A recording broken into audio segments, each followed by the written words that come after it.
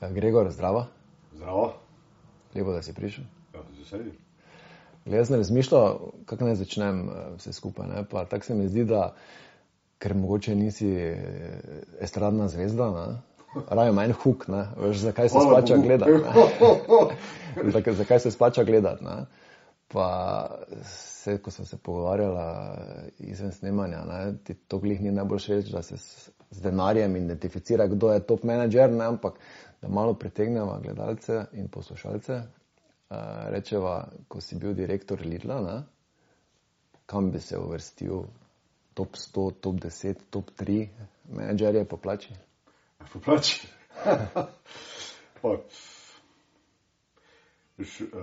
Plača načeloma v nekem menedžerskem svetu, ne, je tako zelo sveta. Ne. In tudi nisem iskreno nikoli zasledil, da bi se nekdo pohvalil svojo plačo. Obstajajo pa seveda neki rankingi, neke tako neuradne lestvice nekje, ne, ki ti dajo mogoče neko informacijo, ne, kje si, ne, glede na seveda vezanost, glede na prizadevanje, ne, trud, ki ga vlagaš in energijo v, ne vem, gradnjo, ne, neke poslovne zgodbe, je, da dobiš malo občutek, ne, koliko je ta trud dejansko poplačan. Tako da ja, ne, nekako, če bi že mogel nek ranking tle izpostaviti, pa rečemo to, ne, plača je bila zagotovo sorazmerna z vloženim trudom. Truda je bilo veliko, pol si lahko predstavljaš, da nekje, no, glede na vloženo energijo, da sva tule nekako, no, zelo visoko v vrhu slovenskega menedžmenta. Top 10 takrat? Pa težko to rečem, ne, ampak zdaj, če ti to laži, če rabi številko, dajmo mogoče čist radi reda pustiti neko številko, evo, tako, ki si jo predlagal. Top 10, ne. To nekak uspeh odraža v Sloveniji, ne, če prideš med te številke, ne. Ja, samo, a je uspeh zgolj plača? Sveda ni, ne. Ampak se zato bomo pa šla, se bova zdaj vrnila, pa bomo potem gradila zgodbo dalje, ne, da vidiva, kak si sploh prišel do tega, pa kaj se je dogajalo od tega, pa zakaj je to pomembno, ne. Mislim, Jan, poznam ogromno tako zelo dobro plačanih menedžerjev, ne samo v Sloveniji, ampak tudi nekako širše, ne, v svetu, ki niso imeli tega občutka uspeha, kljub zelo visoki nagradi ali pa rečemo temu neki kompenzaciji. Ne. Zakaj misliš, da? Pa, dobro vprašanje, ne. Zato, ker občutek uspeha, ne, slej ko prej ni več samo povezan z nekimi dosežki na poslovnem področju. Pol se začne spraševati, a sem tudi na drugih področjih svojega življenja, ne, dejansko uspešen. In takrat se človek prvi začne postavljati vprašanje, kaj sploh uspeh pomeni. Veš, rečemo, nekaj dosežeš, imaš neko spodobno nagrado za trud, ki ga vlagaš v svoje delo, in potem se začnejo, ne, postavljati vprašanja, ne, a je ta trud, ki ga vlagam na tem področju, ne, mogoče nekaj, kar mi pa jemlje, ne, veš, energijo, ne, nek zagon na nekem drugem področju življenja. In se mi zdi, da je to bistveno vprašanje, ne, ki se v zadnjem času, vsaj za klienti, s katerimi delam, ne, vse pogosteje postavlja. Dobro, zdaj sva začela skoraj da s koncem, ne, ker pač direktor Lidla je malo pred kratkim si zaključil s to funkcijo, ne, tako da zdaj se malo vrniva, ne, da sploh ljudje vejo. Evo. Otroštvo si preživljal v Mariboru. Tako. Ja. Starša? Tudi oba Mariborčana. Žena je Mariborčanka. Moj sin, glede na to, da že kar nekaj časa živimo na drugim koncu Slovenije, je pa zanimivo, ne, je pa sicer zdaj po rodu Gorenc s štajerskim naglasom, kar je tako zelo nenavadno. Ženo si rekel, da si spoznal že kot študentko, ki je delala v kafiču tvojega očeta Slončko v Mariboru. Ja, drži. Da, no, malo zgodbo povej. O kafiču ali kako so ženo malo vse skupaj, no. Ja. Dobro. Ja, mislim, verjetno je tudi ta del, ne, povezan s tem kafičem, ker sem čez poletje pomagal, ne, seveda očetu, oče in mama sta se takrat odpravila na morje in seveda sta rabila nekoga tule, ki je zaupanja vreden, da mu predata, ne, tako, ključe in žezlo, ne, tega kafiča. Jaz sem takrat tole čez poletni čas z veseljem prevzel In me je zadeva blazno fascinirala. Ne zdaj sam to, ne, da se več čas trudiš, kako čim bolj izboljševati svojo storitev, kako nekomu postrežeš kavo in se vprašaš, ok, a lahko to naredim še bolje, na nek način. Takrat sem se prvi začel spraševati o tem, ne, kaj pomeni oziroma kakšna je lahko vrednost neke storitve, ki jo seveda ponudiš, ne, okolju, ljudem, ki prihajajo, ne, v tvojo bližino, v ta kafič. Druga stvar, ki me je pa blazno fascinirala, je pa bil ta miks najrazličnejših ljudi, ne, ki so prihajali v lokal in pogovori z njimi, spoznavanje njihov zgodb, to me je blazno fasciniralo. In jaz mislim, da sem tu dobil tako en zelo dober temelj tudi za kasneje v življenju in najbrž me je tudi za to trgovina toliko fascinirala. V trgovini, ko sem začel in v Lidlu začneš vedno tako, ne glede na to, na katero pozicijo prihajaš v podjetje, je pot vedno od samega začetka praktično identična. Začneš v trgovini in se potem počasi, ne, skozi seveda učenje ob delu, potem spenjaš, ne, po teh različnih stopničkah, različnih izzivov. Tako, lahko bi to primerjal z neko videoigro, ne, ker imaš vedno bolj resne izzive in seveda bolj resno se lotevaš teh izzivov in bolj uspešno jih potem tudi seveda obvladuješ, tem hitreje se spenjaš, ne, seveda po teh različnih ravneh. Ne. In ta fascinantnost povezana s trgovino, z različnimi ljudmi, ki prihajajo, za storitvijo, za katero se seveda trudiš, si prizadevaš, da je vedno boljša, to mi je bilo blazno fascinantno in mi je še danes. Torej si v bistvu začel ti z to svojo potjo že takrat, ko si kot študent delal praktično, v Očetovem kafiču? Ja. Delal sem marsikaj, ne, delal sem v Očetovem kafiču, pobiral sem parkirnino in se skušal vsako zgodbo, karkoli sem počel, nekako razumeti, kako lahko ti, kar počneš, še izboljšaš. In to me je kasneje v življenju in me še vedno, ne, praktično spremlja. Vsak dan razmišljam o tem, kar sem v tem dnevu ustvaril, mi predstavlja neko osnovo za razmišljanje o tem, kako lahko to šele izboljšam, kaj se še moram naučiti, kako sem lahko pri tem še bolj učinkovit, zato da boš na koncu stranki, s katero delaš, ponudil maksimalno dobro storitev. Stranka mora vedno imeti občutek, vedno, kadarkoli, da je dobila bistveno več, kot je za nekaj plačala. To je zanimivo, da si že takrat o storitvah razmišljal, odločil si se pa za sedanjo fakulteto za varnostne vede, ne? Takrat je bila kaj visoka policijska. Ja, tako. Ja. Ni v skladu s tem, kar si razmišljal? Niti ne, sploh ne, je zelo v skladu s tem. Ja. Namreč moja ideja je takrat bila seveda, da bi bil državni uslužbenec. Tako, jaz sem, ne vem, sanjal takrat v poklicu, zelo zapičil si nekako, ne, tako, v glavo, da bom pa direktor policijske uprave. Ampak spet s tem namenom, ne, kakšno storitev lahko z te pozicije ponudiš okolju, tvojim klientom. Tvoji klienti so takrat seveda kdo? Občani, občanke, državljani, državljanke. Kako lahko recimo samo policijo približaš kot nek servis ljudem in dejansko na vsako storitev, tudi prodaja nekega produkta, gledam kot na sam servis nekomu. In kako lahko ta servis še izboljšaš? Izteklo se je drugače, ne? Zaradi tega, ker po fakulteti je k tebi pristopila Sova, ne? Oziroma predstavnik Sove, ali kak je to, ker se veš, da normalni državljani nič kaj dosti ne vemo o temu. Ne? Ja. Jaz bi mislil, da se v Sovo prijaviš na službeno pozicijo, ampak kot sva se pogovarjala, temu ni tako. Ne? A nisi nikoli gledal nobenega James Bonda, da vidiš, da se v osnovi ne prijaviš, da te najdejo? Ja, ampak se veš, kak si misliš, mogoče v resnici malo drugače. Opiši ta del, no, mislim, ker veš, to pa je stvar, ki se mi zdi, ki pa mene zanima. Ne? Razumem. Kaj ti si bil še študent ali si že diplomiral in potem se tam pojavi en taki malo shady tip pa... No, tip ni bil tako shady, je bil tako zelo korekten. Ja. Zdaj, če malo drame vključila v to zgodbo, vse skupaj, ne, je bilo na začetku tako malo filmsko, žal pa kasneje, ne, se ta scenarij ni več nadaljeval, ne, po nekem filmskem scenariju, ampak je bilo tako, ne, veš, kruta realnost, ne, pač državna uprava kot državna uprava. In zato si tudi želim, in vidim, da so mogoče neki zametki, ne, vsaj v nekaterih danes državnih službah, kjer prihajajo mladi ljudje z nekim zanosom, za neko vizijo, kako bi stvari lahko izgledale. Ne. In verjamem, da danes mogoče že malo več tega potencijala, da stvari tudi dobijo kasneje takšno formo, takšno obliko. V mojih časih je bilo seveda tega zelo malo. Ne. Takrat je bila ta državna prava, ko si jo predstavljala kot nek zelo okostenev, neka struktura, ki je seveda že od nekdaj obstajala in kdo sem zdaj jaz, da bo prišel v to strukturo in jo obrnil na glavo. Daleč od tega.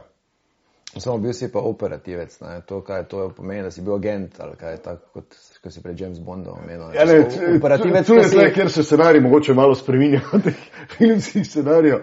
To je precej bolj nespektakularno. Moram tudi priznati, da sem imel takrat opravka tako tudi z res izredno zanimivimi posamezniki, od katerih sem se imel priložnost zelo veliko naučiti. In mi je všeč, no, da tudi posamezniki ustrajajo v nekem sistemu in skušajo pač iz tega sistema narediti pač najboljš, kar lahko. Meni to čisto ni uspevalo. No. Jaz sem nekako tip, ki ga neki ves čas žene naprej. Ne. In če ne vidim neke spremembe, sploh če ne vidim neke... Zdaj se sicer to z leti malo spreminja, verjetno je tudi malo starostjo povezano, ampak bil sem predvsej bolj nepotrpežljiv v svojih mlajših letih. In če nisem zelo hitro videl neke spremembe, mi je potem tudi to zelo hitro vzelo nekako nek zagon v smislu, da sem se spraševal, ali sem sploh v pravem okolju. No in odgovor na to vprašanje sem seveda dobil kasneje, ne, zdaj, takrat sem tudi relativno hitro končal potem še pravno fakulteto. To si že med službenim časom sem tudi ta študij dokončal, potem sem seveda bil v nekem precepu, ne, kaj zdaj dalje v tem smislu, ali narediti pravosodni izpit in dalje ustrajati z papirji v pisarni ali dejansko poskusiti nekaj, kar me je pa med študijem začelo zelo vleči, ne, in to je ta podjetniški del. Zelo me je začelo zanimati gospodarstvo, razumevanje, kako neko poslovno zgodbo postaviti od samega začetka in jo seveda razvijati naprej. Tle sem se seveda mogel naučiti več te potrpežljivosti kasneje, ne, zato ker stvari praktično ne grejo čez noč. Kar je bilo drugače, da sem imel to priložnost, da sem pa lahko neko zgodbo od samega začetka takrat svojo ekipo zastavil in jo seveda kasneje tudi gradil in postavil. In ta del je bil tist, ki me je potem zelo povlekel in to je botrovalo tudi odločitvi, zakaj sem se odločil, da ne grem naprej, vsaj ne v tistem obdobju, v te pravosodne vode, ampak da se dejansko spustim v gospodarstvo in takrat se je zgodil Lidl. Zdaj, preden grem na Lidl, še samo eno vprašanje. V delovni knjižici ti piše, kaj tajni agent, slovenska obveščevalna služba? Predvsej bolj nespektakularno. Rečemo, da je to nek naziv, ki ga je takrat seveda ta agencija uporabljala. Zato, da seveda ohrani tudi neko diskretnost tako vseh zaposlenih, kot vseh tistih, ki jih lahko imenujeva, ne vem, zunanji sodelavci, partnerji, kakorkoli. Torej, ti niti sova ne piše? Ne. Okay. Tukaj, da si predstavljaš, če kaj knjižnico zgubim. Ko si zaključil Sovi, si potem je bil naslednji korak že Lidl, ne? Tako. Kaj si šel na razgovor, kaj v Avstrijo, Nemčijo, kak je potekal ta del? No? Razgovor je bil takrat v Sloveniji. Takrat je zdaj že predhodno. Samo takrat, če niso za Slovenijo iskali, ne? Že za Slovenijo? Ja, za Slovenijo. Ja. To je bilo leta 2005. Zdaj, če si mogoče malo časovno vse skupaj predstavljala, prve trgovine v Sloveniji smo potem odprli 2007, to je bilo konec marca. Tako da tle je bilo nekako, oziroma tukaj je bilo skoraj 2 leti nekega manevrskega prostora, kjer sem imel seveda priložnost, da se usposabljam, izobražujem. In pol so seveda, ena stvar je vodila do druge in so se stvari razvile v tej smeri, da sem potem pred otvoritvijo v Sloveniji prevzel direktorsko funkcijo v Sloveniji. Mislim, nisem bil zaposlen kot direktor v podjetju, ampak je to nekako bila očitno, neka nagrada za uspešno opravljen ta prvi del usposabljanja. Zdaj, meni je zanimivo, sicer si na hitro že omenil, ampak malo bolj natančno, ti, ko si šel na razgovor za pozicijo vodje prodaje, takrat je bil regionalni vodja prodaje, tako, ja.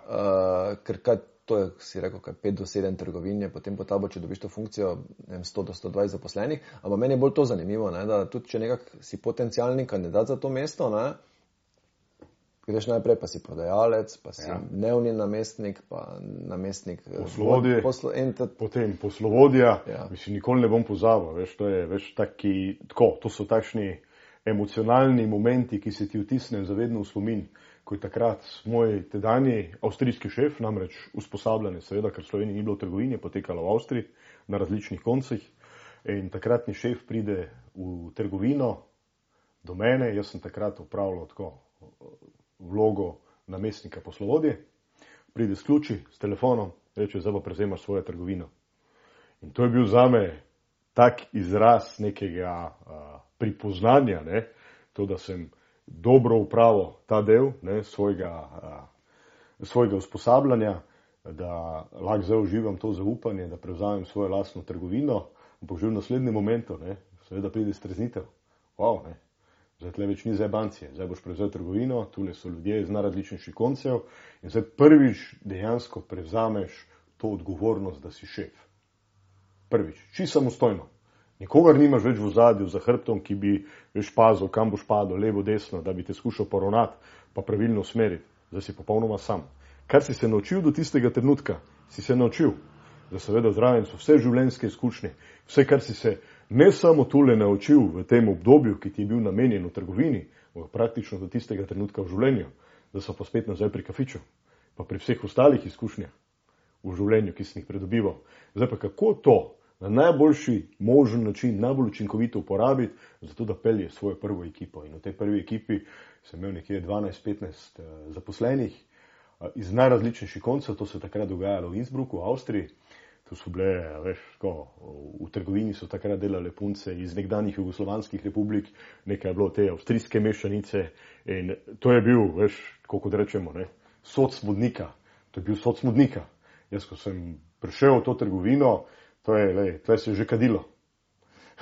Moja naloga ni bila samo to, da ti prevzameš že neko izdelano zgodbo in jo samo pelješ naprej, ampak dejansko sem mogel vso to sranje res zabrest in začeti od samega začetka, najprej ugotoviti, v čem je sploh problem. In na koncu kaj gotoviva, problem je vedno v medčloveških odnosih. Problem in rešitev je vedno v medčloveških odnosih. In to je nekaj, kar me je spremljalo potem še preostanek mojega življenja vse do današnjih dni. In verjamem, da me bo do konca mojih dni. Takrat si v Innsbrucku živel? Mislim, živel si tam, veš, v nekem penzionu ali v kakšnem hotelu. Zjutraj si štartal, tako v zgodnih jutranjih urah, ko je večina ljudi še spala. Ti si v trgovini takrat že pripravljal prve stvari, odprl si trgovino s svojim ključem, prihajala takrat sadje zelenjavo v trgovino, vse je bilo treba zložiti. Zdaj preden so seveda prihajale že prve sodelavke trgovine, je bilo večina sadje in zelenjave že zložene. Jaz sem to takrat vzel kot nek trening. In mi je bil ta del blazno fascinanten spet, ne, kako lahko tole še lepše, še boljše, še bolj privlačno na pogled, še bolj učinkovito zložim, da pride preostala ekipa, je to že tako zloženo, kot mora biti. Zdaj, ko si ti začenjal, so Lidli v Avstriji izgledali bolj kot šupa, mislim, da si rekel. A sem to rekel? Bilo je, vse skupaj bolj kot drvarnica. Resnično, ampak to je tisto, kar me je pritegnilo. Videl sem, pod vsem tistim, ne, se je skrivalo nekaj, kar mi je uspelo zaznati. Ne. Jaz sem temu rekel, to je nek neobrušen diamant.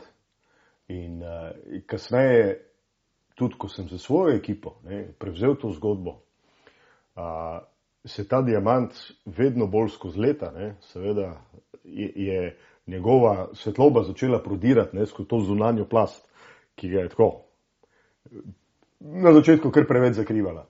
Saj tudi, ko smo v Slovenijo prišli, so bili prvi komentarji, wow, kaj so tele drvarnice, mislim, to so čista skladišča in tako dalje. Ne. Za česar seveda ostali takrat še niso videli, ne, da se resnično pod vsem tem skriva nek diamant. In ta diamant je seveda skozi leti pridobival samo še na tej, ne, na blišču. Na ta način, pa ne govorim zdaj o nekem luksuzu, karkoli, ampak predvsem na neki privlačnosti, da pa, evo, tule je mogoče neka zgodba, ki skriva nek večji potencial. In kak potencial skriva ta zgodba, ali pa je skrivala že takrat, se seveda kaže danes. Karkoli počneš v biznisu, ne, seveda ne bo imelo, in to sem se mogel zelo hitro naučiti, ne bo imelo učinkov jutri, pa pojutrišnjem, ampak čez 5, 7 ali pa 10 let. Že gradnje ene trgovine, ljudje si ne predstavljajo, vidijo, opa, tule je gradbišče, začenja se graditi trgovina in ne vem, par mesecev kasneje trgovina stoji otvoritev. Delo za to trgovino se začne že bistveno prej, skoraj 7 do 10 let prej, preden se trgovina odpre. Iskanje pravega zemljišča, pogovor z lastniki tega zemljišča, urejanje vseh dovoljenj, kar v Sloveniji traja, in tule so spet pri državni upravi, ki seveda zahteva zelo veliko potrpežljivosti, traja leta in leta, da prideš na koncu do tega, da nekega dne pride do te otvoritve in s ponosom seveda odpreš ta vrata in sprejmeš prve kupce. 7 do 10 let prej. Ja. Tako težko si je predstavljati, ne? Veš, kar gobe po dežju rastejo te trgovine. Ne? Ni čisto tako, ne? Ja. To je proces, ki se že zdavnaj začel. Vsaka trgovina, ki se odpira, ne, je zgolj del enega procesa, ki se je začel že daleč v preteklosti. Vi ste začeli s koliko trgovinami tistega leta 2007? Ja, na dan otvoritve smo odprli v Sloveniji naenkrat 15 trgovin. To je bilo zelo smiselno, seveda z vidika vseh procesov, z vidika logistike, da se je tudi ustrezno logistični center napolnil. Predvsem z vidika razumevanja, kako to stroškovno strukturo, ki smo na začetku postavili, lahko vzdržujemo in nadgrajujemo skozi vsa leta. In to je ena izmed velikih prednosti temu, kar so nekoč, pa nekateri še danes rekli, diskontni format trgovin. Danes se seveda to spreminja. Diskontni format trgovin nadomešča nek pojem sodobne trgovine. Za razliko od nekih klasičnih trgovcev, ki imajo seveda neke druge prednosti, ne? Ampak bojo tudi mogli najti nekako svojo pot skozi naslednja leta, da uspešno preživijo na tem trgu. Zato, ker ti sodobni trgovci ali pa diskontni trgovci se zagotovo ne bojo ustavili pri tem, kar vidimo v tem trenutku. Zdaj, verjetno največji izziv, takrat, ko ste odprli prve trgovine, je bil to, da jaz se spomnim in Hofer in Lidl, ker pač Hofer je v tej zgodbi z Lidlom nekaj tukaj, ker sta oba prodirala. Zelo sporedno, v Sloveniji. Ten tak prizvok, da ti prvo neprijetno je bilo iti v to trgovino na začetku, jaz se spomnim tega, pa ne meni, ampak pač večini, to je bila trgovina, ki je tam, nekaj Poden ali pa nekaj, Ja. Tu vam je bil ta izziv, kako ste se spopadali s tem, da je prišlo do tega, da sta Hofer pa Lidl tako ste zdaj, da bolj ali manj sta glavna. Kako ste to peljali?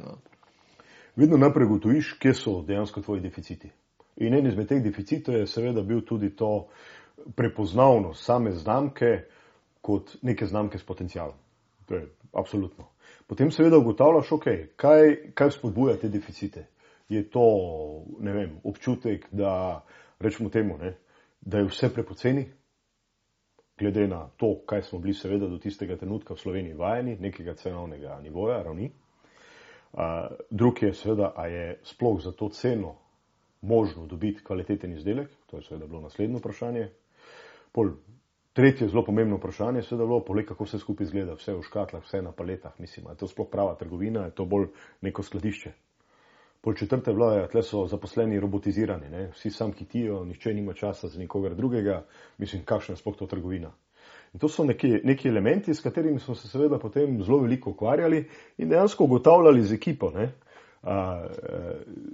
kaj je tisto, kar je potrebno tule mogoče drugače skomunicirati, kar v osnovi že štima, po domače povedano. Kaj je tisto, kar še ne štima, v kateri smeri se moramo potem v naslednjih letih razvijati. In tako dejansko oblikuješ neko vizijo podjetja, neko strategijo, ki potem seveda skozi leta bolj ali manj zvesto slediš, odvisno seveda od zunanjih okoliščin. Pride ena taka situacija, kot je bila pandemija in ti dejansko strategijo precej obrne na glavo. In takrat se seveda vprašaš, kaj lahko v tem trenutku naredim, zato da v tej situaciji, v kateri smo se znašli, še vedno nekako držim, ohranjam svojo obljubo, ki jo daje svojim kupcem. Zelo pomembne zadeve. In seveda neka zaveza, ki smo se na začetku postavljali, je vse bolj postajala obljuba, ki smo jo kupcem dajali.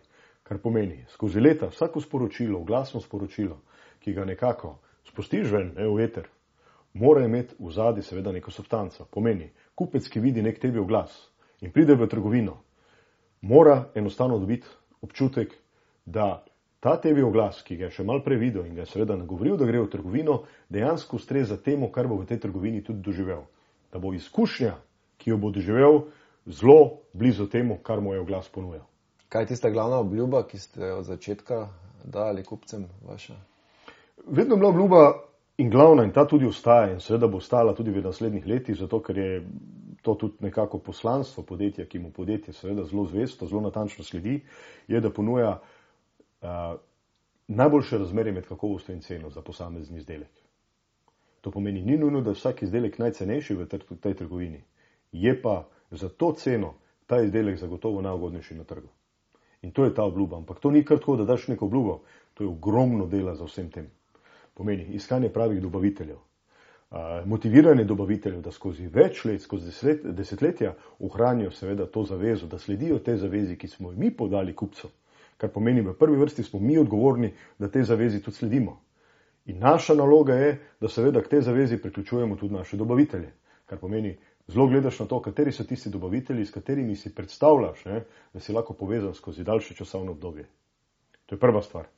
Druga stvar je seveda razmišljanje o tem, kako boš lahko kupcu ponujal ta izdelek, ki ima seveda neko vrednost, po najbolj ugodni možni ceni v tistem trenutku. Tle seveda razmišljaš o vseh ostalih procesov, kako smo v logistiki, logistika podpira neko cenovno politiko, ki jo kupcu seveda obljubljamo, kako smo na vseh drugih področjih, recimo, zelo velika razlika je, mogoče se kupci veliko tega ne zavedamo, pridemo v en shopping center in smo blazno fascinirani. In se ne zavedamo, da bomo seveda za tisti marmor, ki je nekje, v katerega je ta trgovski center oblekel stene, tisto keramiko, pa razne, zlate, pa pozlačene stebre, da bomo to seveda plačali skozi ceno pri posameznem izdelku. To je bil tudi razlog, zakaj so Lidlove in seveda tudi ostale trgovine izgledale relativno enostavno na samem začetku in tudi kasneje, ko je mogoče ta uporabniška izkušnja zahtevala več in so se trgovine začele prenavljati. Mi smo dejansko več čas trgovine prenavljali, danes po kolikih od leta 2007 do danes, v teh 15-16 letih praktično ne boš videl Lidlove trgovine, ki ni bila v veliki meri že prenovljena. In to je bilo tisto, da še dalje držiš to zavezo, izboljšuješ to uporabniško izkušnjo, pri tem pa paziš, da v ničemer ne pretiravaš na ta način, da bi kupcu mogel kasneje nek luksus, nekaj, kar si ti predstavljaš dodana vrednost, pa za kupca praktično ni dodana vrednost, da bi mogel kupec za to plačati. To je pa nogo, nikakor.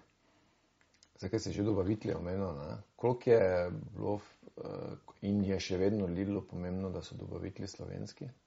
Mislim, ogromna prednost je, da so dobavitelji slovenski, z večjih razlogov. Prvi je zato, ker smo pač Slovenci vajeni neke določene okuse, imamo nek brand awareness, to pomeni, da na neke znamke stavimo in zaupamo in tu je to zaupanje seveda raslo skozi desetletja.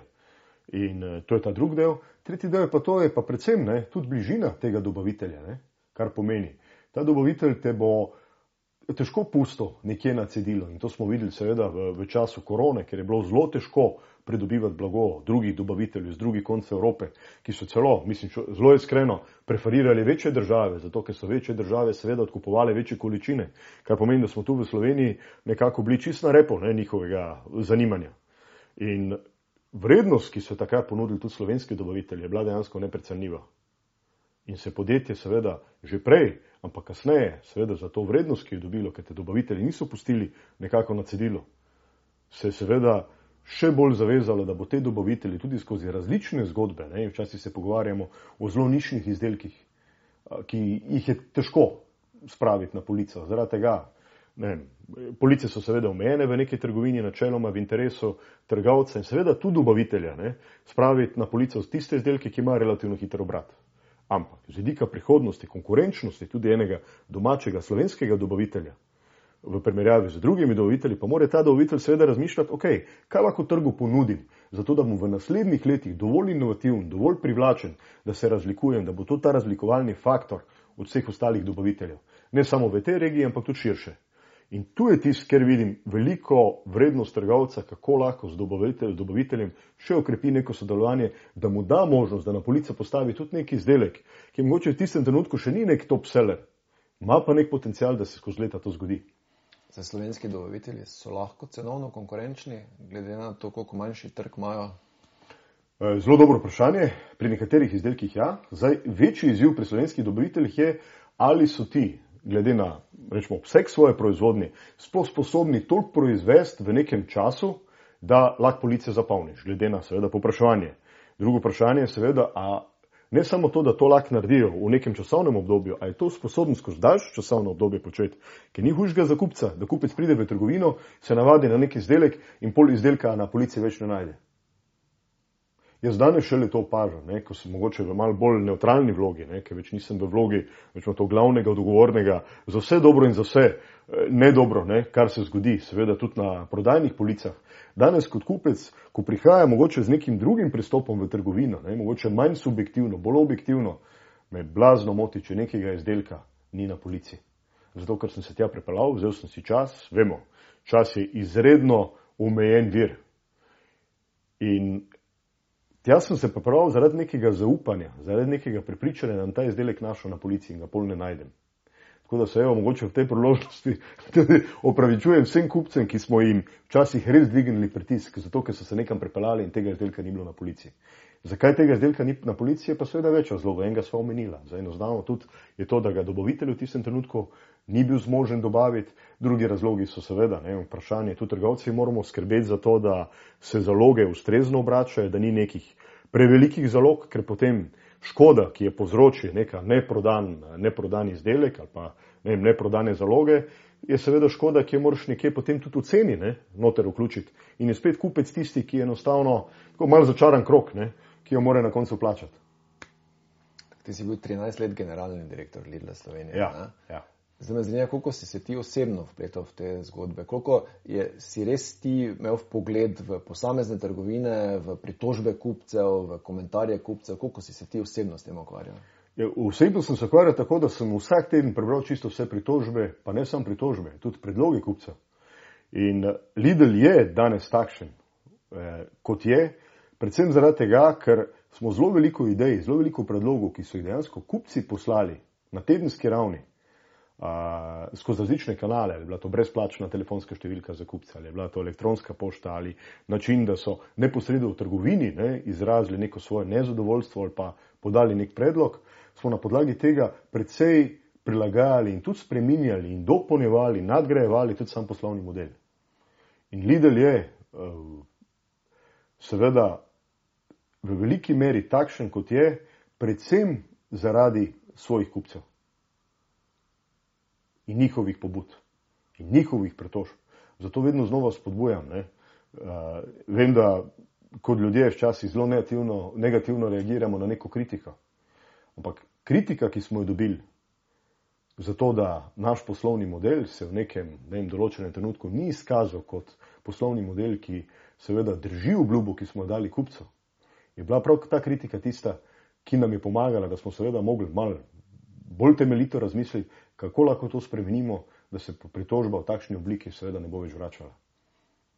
Zdaj na trg ste porodirali skoraj skupaj s Hoferjem, malo za Hoferjem. Ja, malo z zamikom. Ste takrat se kaj povezali pri premagovanju teh predsotkov ali ste bili skozi tak trda konkurenca? Ker jaz mislim, da sta Lidl pa Hofer tista, ki sta si resnična konkurenta. Ostali so malo drugačni in ne pridejo toliko v to zgodbo noter. Mislim, predvsem smo se lahko drug od drugega, po mojem, veliko naučili. Vsaj moja izkušnja je bila taka, da si se lahko tudi od konkurenta seveda zelo veliko naučiš. Tudi to, da je konkurent nekaj naredil, pa rečemo po domače, zajebo, pol si ti seveda pogledal, a obstaja možnost, da tudi mi tle naredimo kako neumnost, užgemo mimo. In si potem raje rekel, glede na to, kaj vidimo na trgu, kako se kupci na to odzivajo, se pač tega ne bomo šli. Ali smo pa nekaj druge poskusili in je seveda tudi konkurent lahko opazoval, kako to pri nas funkcionira ali pa ne funkcionira. Vem, je par primerov, smo dali par izdelkov, recimo na polico, ki so bili tako precej novi, zdaj če se spet vračamo nazaj na to nišno razmišljanje posameznih dobaviteljev in seveda tudi trgovcev, ki so takrat pri nas odlično funkcionirali, res, kupci so zelo hitro sprejeli in leto pa pol po tistem so jih seveda začeli uvajati tudi vsi konkurenti, tako da se drug od drugega lahko precej naučimo. Tako dobrega, kot tudi seveda tistega, kar pa mogoče ni najbolj prijazno do kupca in je potrebno seveda čim prej spremeniti. Zdaj sicer ne poznam statistike, ampak vidim pa v manjših krajih se dosti krat zgodi, ko pride Hofer ali pa Lidl, potem tisti trgovec, ki je bil pred tem, to so ostali trgovci, precej samevajo. Koliko so sploh res konkurenčni ti okorni veliki trgovci proti Lidlu pa Hoferju? Mislim, konkurenčni so lahko to, koliko obvladujejo svoje stroške, zelo preprosto. Dejstvo je, da en Hofer in Lidl postajata, oziroma sta že zdavnaj postala precej zanimiva za različne dobavitelje, predvsem zaradi količin, ki jih obračata, kar pomeni, da tule veliki trgovci, in to se nam na začetku dogajalo, mi smo v en teden pred otvoritvijo, ko smo imeli dogovorjeno praktično že večina izdelkov za slovenskimi dobavitelji, so se ti en teden pred otvoritvijo umaknili z naših polic zaradi pritiska vseh ostalih konkurentov. Ker so jim konkurenti preprosto zagrozili, kolikor boste dobavljali Lidlu ali pa bomo videli vaš izdelek na polici, vas bomo enostavno odstranili z naše police.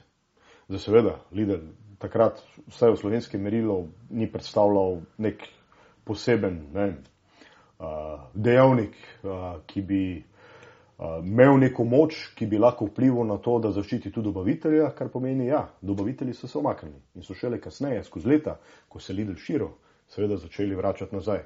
Zdaj, prednost Lidla takrat na začetku seveda bila, da je bil del ogromnega koncerna in je seveda dobil, imel je krit hrbet strani same matice, da je potem pač izdelke iz drugih držav, ki so bili sorodni ali pa primerljivi z izdelki domačih dobaviteljev, je pač te izdelke postavil na polico. Nam je bilo seveda jasno, da to ne bo dolgoročna zgodba, ampak kar smo mi mogli zagotoviti, je dovolj velik obrat, da dobijo dobavitelji dovolj poguma, da jih ostali trgovci ne morejo več izsiljevati. Ampak to je trgovina. Trgovina je tako, precej izsiljevalski posel. Precej na nož se sliši. No? To je borba, to je vojna, absolutno. Zdaj, med trgovci ni zelo veliko prijateljev, nažalost. Jaz mislim, da vkolikor bi tu obstala neka močnejša povezava, mogoče tudi skozi neko trgovinsko zbornico, bi neka storitev, ki jo lahko ponudiš kupcu, lahko postajala še boljša. Ker tu ne gre več samo za slovenskega kupca na ta način, da se mi omejujemo v nek slovenski prostor in skušamo gledati zgolj na tej mikroravni, ampak kako lahko slovenska trgovina kot taka napreduje v tem smislu, da postaja tudi vzor trgovinam v drugih državah čez naše meje. Ko te poslušam, kako za nosom govoriš o tej Lidlovi zgodbi, pa ti je to, mislim, bilo res ono wow, ampak bolje pa moralo priti neko razočaranje, predvidevam, ker nisi več v tej zgodbi. Ja, seveda, mislim, jaz sem vedno rekel, človek zapusti podjetje ali pa neko organizacijo ali pa neko okolje, na koncu tudi neko partnerstvo, nek zakon, z drugo osebo iz dveh razlogov. Lahko je ego, lahko je pa razočaranje. Zdaj, ego je ponavadi tle precej neprijeten spremljevalec. Zato, ker ponavadi že vidiš, nekdo pride na razgovor in vidiš, da je zamenil v zadnjih 10 letih 10 delodajalcev. Zdaj ne bom rekel, da nekje v ozadju ni mogoče nek drug namen, da želi seveda pridobiti skozi življenje čim več izkušenj, pa pač zamenjuje delodajalce. Ampak ponavadi v tem vidiš, težko verjameš, da je bil 10krat razočaran. Čeprav tudi to je vse možno. Imaš zakone, nekdo je že 3krat, 4krat, 5krat poročen in vedno znova skače v isto zgodbo. Ampak pusva, tle se zdaj pogovarjamo o zelo obrobnem delu, zelo marginalnem področju. In ponavadi je to razočaranje. Zato jaz vedno pravim, ali nekdo odide, ali pa se delodajalec od nekoga poslovi. V vsakem primeru je delodajalec ni opravil svojega dela. In na koncu je vedno razočaranje. In to razočaranje je seveda povezano s tem, koliko človeka dejansko poznaš. Zdaj, v Lidlu sem imel seveda zelo različne izkušnje. Jaz sem v zadnjih 5 letih zamenjal 6 šefov. To je izreden izziv. Nemcev, Avstrijcev, kdo je bil? Različno. Ja. Različno. Narodnosti in seveda vsak ima neko svojo, zdaj če pravimo, vsak narod nosi neko kolektivno, nezavedno, tako da smo imeli tudi priložnost poznati dejansko neko logiko, veš, nek kolektivni duh nekega naroda, ki ga seveda ko značaj kaže na najrazličnejše načine. Zdaj seveda to predstavlja vedno izziv. Zdaj si predstavljaj, da si ti v nekem okolju, ker zelo hitro zamenjuješ nekoga, ki ima seveda precej teh vzvodov v svojih rokah za spremembe in za odločitve. Za nekdo, ko pride, sploh če še ni dovolj suveren v neki svoji vlogi. Je to povezano seveda z zelo veliko bojaznjo in nezaupanjem, da bo šlo kaj narobe. To pomeni, pride nek šef, ki mogoče še nima vzpostavljenega nekega zaupanja do vseh tistih, s katerimi dela in seveda zelo hitro zapade v to menedžersko logiko, ne voditeljsko, ampak menedžersko logiko mikromanagementa. Predstavljaj si za nekoga, ki je že seveda kar nekaj let na poti, pri meni je bilo to 13 let, ki načeloma ima že zelo učinkovito postavljen nek sistem, po katerem ekipa seveda zelo učinkovito tu dela, pride noter in zdaj pride in seveda se začne ne ukvarjati z rezultati, ampak se začne ukvarjati z sistemom. Brez da bi vedel, brez da bi razmišljal o tem, ni morda to sistem, ki prinaša neke pozitivne rezultate, ampak se ukvarjaš samo s sistemom. Zaradi tega, da skušaš pri sebi dobiti nek občutek, da lahko po noči lažje spiš. Zdaj, recimo en tak nadrejeni, ki pokriva neko celo regijo, ima seveda več držav. In tle je zdaj vedno izziv. Zdaj, pri meni, ki sem bil relativno dolgo v tej funkciji, v neki državi in v drugih državah, ker pa je nekaj kar zelo frišnih, tudi generalnih direktorjev, bo ti seveda, pri katerih pride do te naveze, da je to šele prvi šef, bo to sodelovanje potekalo precej drugače, kot pa z nekom, ki je že precej časa v neki državi in ima stvari utečene. In seveda, kaj pomeni imeti stvari utečene, pomeni, da zasleduje neko zelo jasno strategijo, ki kaže neke pozitivne učinke skozi daljše časovno obdobje. Zdaj, razdirati to strategijo 6-krat v 5 letih je seveda ne izziv samo zame, ki absolutno nosim celotno odgovornost za vse, kar se dogaja v tej državi in seveda posredno tudi, kar se dogaja na podlagi učinkov v tej državi, kakšni so ti učinki seveda na cel koncern in se tega seveda zaveda. Zdaj, izziv je seveda tak, kako pojasniti sodelavcem, da strategijo zamenjuješ vsakih 6 mesecev brez jasnega razloga, zakaj je temu tako. In zame seveda to postaja vedno večji izziv, kako se skupaj handlati. In zdaj si predstavlja, da po eni strani zdržuješ nek sporedni sistem, ki daje nek občutek miru nekomu, ki je seveda s tabo na vezi v neki vlogi nadrejenega, pa v moji seveda poziciji podrejenega, pa po drugi strani sistem, ki dobro funkcionira. Kako ljudem to razloži, da pa zdaj naenkrat to ni ok, zaradi tega, ker je nekdo nov, frišen in ima mogoče nek drugačen pogled. Mogoče tudi zaradi tega, ker prihaja z neke druge države in so se tam stvari lotevali na drugačen način. In to je tisto, kar kaže na to, da imaš opravka z dobrim vodjem, tudi menedžerjem, če ga tako imenujemo, v tem delu, da se zaveda, da je vsako okolje posebno in da je on tisti, ki se more prilagoditi, pogledati, kaj lahko v to okolje doda, ne pa kaj lahko temu okolju odzame v tej prvi fazi, če stvari dobro funkcionirajo. In to je nekaj, kar je seveda precej naporno in jaz na koncu tudi rekel, da si težko predstavljam, kako dolgoročno vodi državo, če ima država 2 šefa. Poleg tega zgolj eden prenaša vso odgovornost. V tem primeru sem to jaz. In to je enostavno bilo nekaj, kar mi je dalo zelo jasno vedeti, sploh tudi z vidika tega, ker moja zelo močna vrednota je svoboda. In svobodno ustvarjanje je predvsem ta kreativnost. In če nimam te podlage, da sem lahko pri tem kreativen, da uživam to zaupanje, da lahko ustvarjam, tudi na podlagi vseh preteklih rezultatov, seveda se sprašujem, ali je to okolje tisto, v katerem sem pripravljen vztrajati dlje časa. In odgovor je bil zelo jasen. Jaz se vedno znova pogovarjam tako, zdaj če se malo poigrava, s svojim 82-letnikom. In ta 82-letnik ima seveda odgovore na bistveno več vprašanj, kot jih imam jaz pri svojih letih. In ko se z njim seveda pogovarjam in ga ko vprašam, a je to neka zgodba, v kateri se mi splača še vztrajati naslednjih 5-10 let ali pa mogoče celo do penzije. In mi ta 82-letnik tako nazaj odvrne tako, z nekaj zelo dobrimi, smiselnimi vprašanji. In jebem ti nimaš odgovore na ta vprašanja. Pol veš, da ga je modro poslušati. Kakšno so to vprašanje? To so predvsem vprašanja o minljivosti. In o temu, kaj v življenju naredimo ali pa ne naredimo. V kolikšni meri življenje živimo. In v kolikšni meri ga na nekaterih področjih ne živimo. In to so zelo smiselna vprašanja. In to so 3 vprašanja, zelo enostavna. Prvo vprašanje je, kaj si resnično želiš.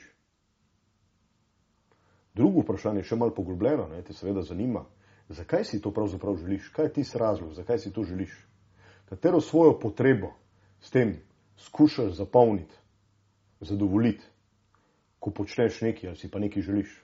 In tretje bistveno vprašanje je, kako boš to naredil. A boš to naredil na nek način, ki ti je zelo blizu tvojim vrednotam okolja, v katerem si odraščal, svojih staršev, prejšnjih generacij, ali so to neke vrednote, ki jih želiš prenašati na naslednje generacije.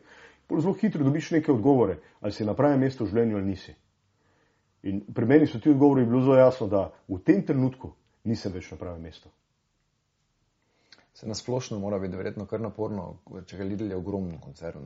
Ja. Zdaj jaz statistik ne vem, koliko imaš ti kaj v glavi, tako če čist čez palec poveva neke številke, koliko ima zaposlenih celotno koncern. Vse skupaj je tam že okoli 350,000, rečemo podjetje naredi na letni ravni, skupaj z sestrskim podjetjem, že tam čez 115, skoraj 120 milijard, da to je res ogromen sistem.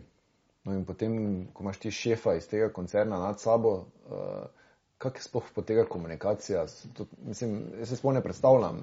To so vodje, to so ljudje, ki vodijo take številke, ne, pod sabo. Kak sploh ta odnos zgleda med tabo in med njim? Zavedati se moramo tega. Ne? Za Lidl kot tak je podobno kot druga družinska podjetja, ima seveda neko zelo posebno dinamiko. In v družinskih podjetjih je neki izziv, ki ga lahko imenujeva zaupanje.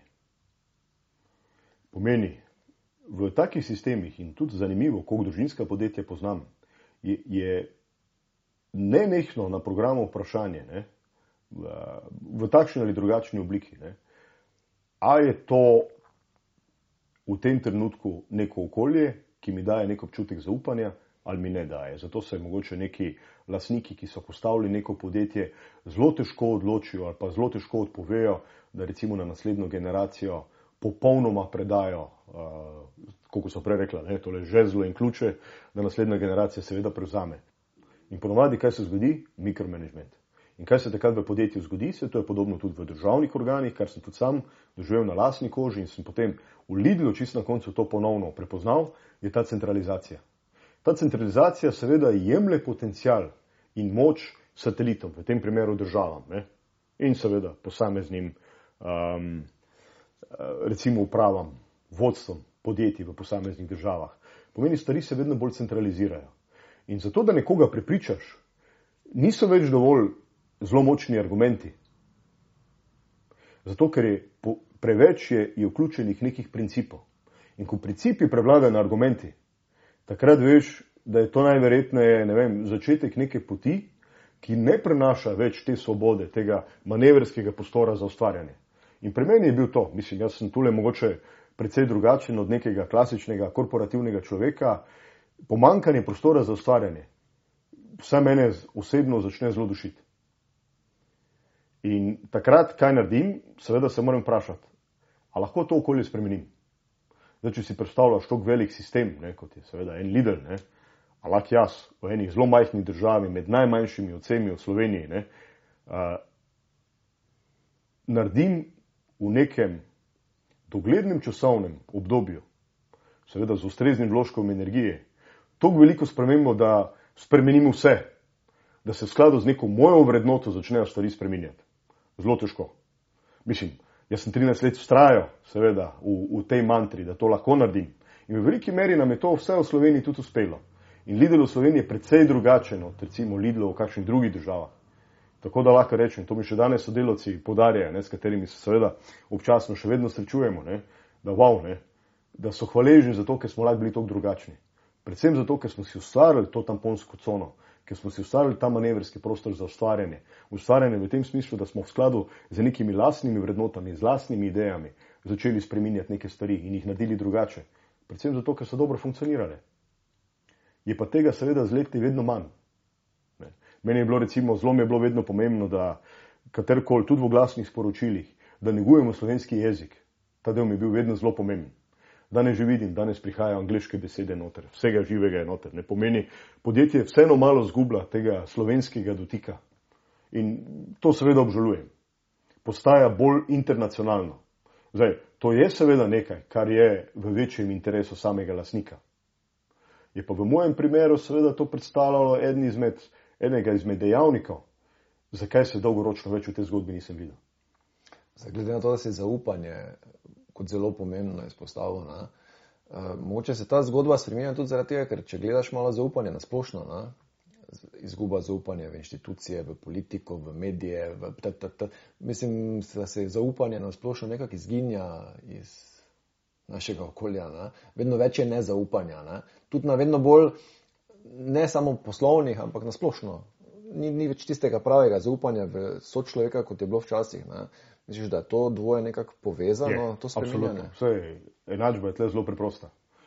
Zaupanje izginja zato, ker izginja iskrenost. Zakaj izginja iskrenost? Zato, ker se povečuje strah. In strah je ubijalec iskrenosti. To je dejstvo. Koliko ljudi nas je sposobno priznati, da nas je kdaj zares strah? In z izgubo iskrenosti, oziroma s povečanjem strahu, izgubo iskrenosti, se seveda izgublja tudi potencial za čustveno dozorevanje. Zdaj, iskrenost je predpogoj za čustveno dozorevanje. Ti ne moreš reči, da si čustveno dozorevaš ali pa si čustveno zrel, če nisi iskren. In čustvena zrelost je predpogoj za prevzemanje odgovornosti. In prevzemanje odgovornosti, sposobnost prevzemanja odgovornosti, da ne išče sokrivce ali pa soodgovornosti, zato vedno znova poudarjam, a smo res vsi soodgovorni za ta planet? Če smo vsi soodgovorni, potem dejansko ni noben odgovoren. Oziroma vam rekel, Jan, jebemo, ja, sva so odgovorna, ampak kaj si pa ti naredil? In jaz dejansko čakam na to, kaj boš ti naredil, šele potem bom jaz nekaj naredil. Če sem jaz popolnoma odgovoren za ta del, pomeni, da prevzemam popolno odgovornost tudi za vse, kaj se dogaja, za vse posledice. In to je pomembno v podjetjih in to je nekaj, kar danes v podjetjih pogrešam. Ko nekdo reče, ja, veš, te generacije, ki danes prihajajo, so precej drugačne in tako dalje. Mislim, kaj sploh to pomeni? Tvoja odgovornost je, da v tistem trenutku, ko človeka sprejmeš v svoje okolje, ko ga sprejmeš v podjetje, ko ga zaposliš, prevzemaš vso odgovornost tudi za to, da bo enostavno tudi on dozoreval v tej organizaciji.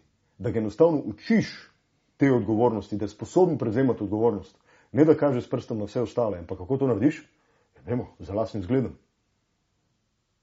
In tisti trenutek, ko si sam zajebo, ko nisi več, v nekem določenem trenutku, takrat, ko zagusti, ko postane napeto, več pripravljen prevzemati odgovornosti ali pa se ne izkažeš kot odgovorna oseba, ja, kakšen zgled potem daje vsem ostalim? In nesposobnost prevzemanja odgovornosti je znak preniske čustvene zrelosti. Absolutno. Ampak če je predpogoj iskrenost, da se pol iskrenosti dotakniti. V današnjem času sploh še možno biti čisto iskren, glede na to, da je razkorak med javno podobo pa med tistim, kar smo ljudje v resnici, vedno večji. Zaradi tega, ker se vedno več del naših življenj seli na družbena omrežja in podobne stvari, kjer se pa kaže, vsi vemo, popolnoma drugačna podoba, kot pa je resnica. Kak je tu s to iskrenostjo? Sploh možno še nekako biti zares iskreno?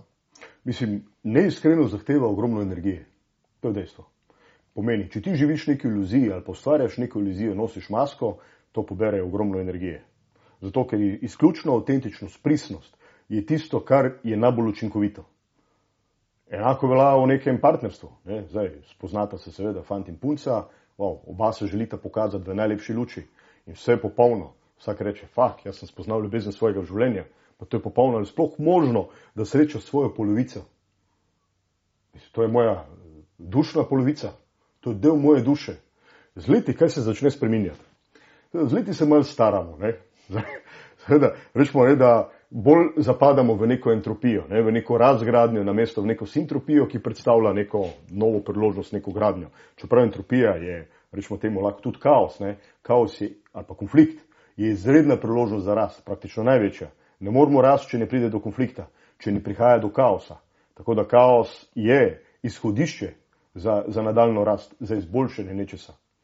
Takrat, ko se stvari začnejo, seveda postajajo bolj kaotične, ko rečemo, tako tega prej nisem videl. Ti si vedno bolj podobna moji mami, pa se ti si cel foter. Tako dalje.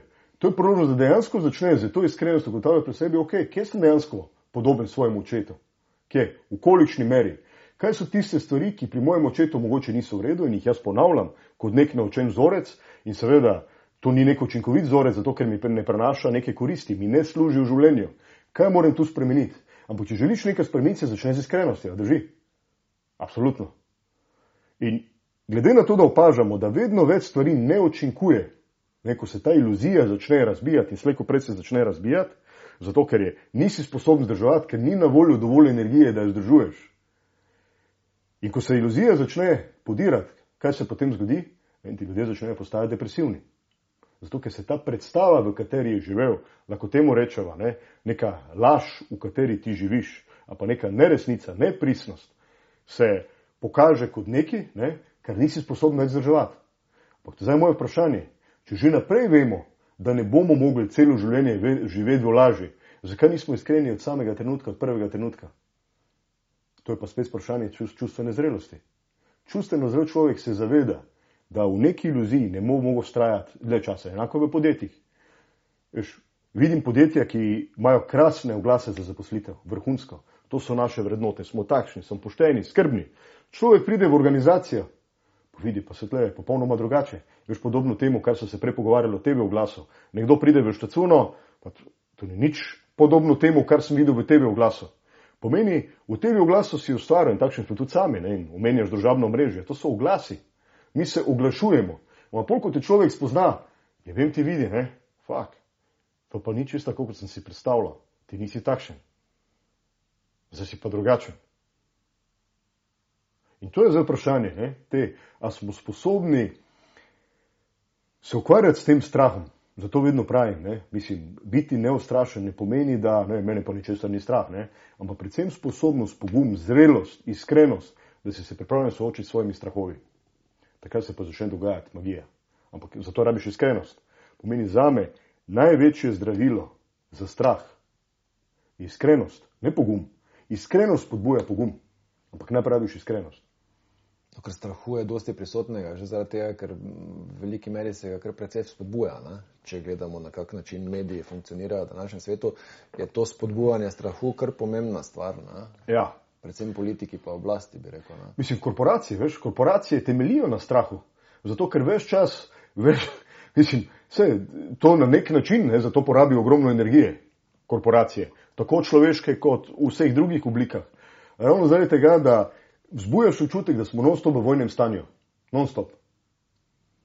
In razumevanje tega, da temu ni čisto tako, razen če si to iluzijo ustvaril ali pa si se pustil prepričati, da ta iluzija obstaja. Pol seveda v tem strajaš, ampak oba že veva, kakšne so posledice. Mala izgorelost, mala nezavzetost zaposlenih, še nikoli v zgodovini, kljub vsem delavnicam pa rečemo nekim psihološkim spoznanjem, ki jih seveda danes v korporativnem svetu skušamo skozi najrazličnejše načine približati ljudem, imamo vedno večjo težavo in vedno nižjo zavzetost zaposlenih. Še nikoli v zgodovini ni bilo toliko nezavzetih ljudi, toliko nemotiviranih ljudi, ampak osnova človeškega življenja je motivacija. In če nekdo danes reče, ja, danes ne želi več nišče delati, vse to je nemogoče. To je nemogoče. Človek je bitje, ki mora delati, zato ker drugače ne preživi. Tudi psihološko, predvsem v tem smislu. Ne preživeti samo zato, da se ustvarja nek denar. Človek mora ustvarjati, ker če ne ustvarja, pomeni, da ne zadovoljuje svojih osnovnih človekovih potreb. Posledice bolezen in depresija. Preprosto. In moje vprašanje je, v kolikšni meri smo sposobni to v korporativnem svetu spremeniti. Da nismo v nobeni vojni, ampak da smo v nekem ustvarjalnem poligonu, kjer smo, če se tega seveda zavedamo, sposobni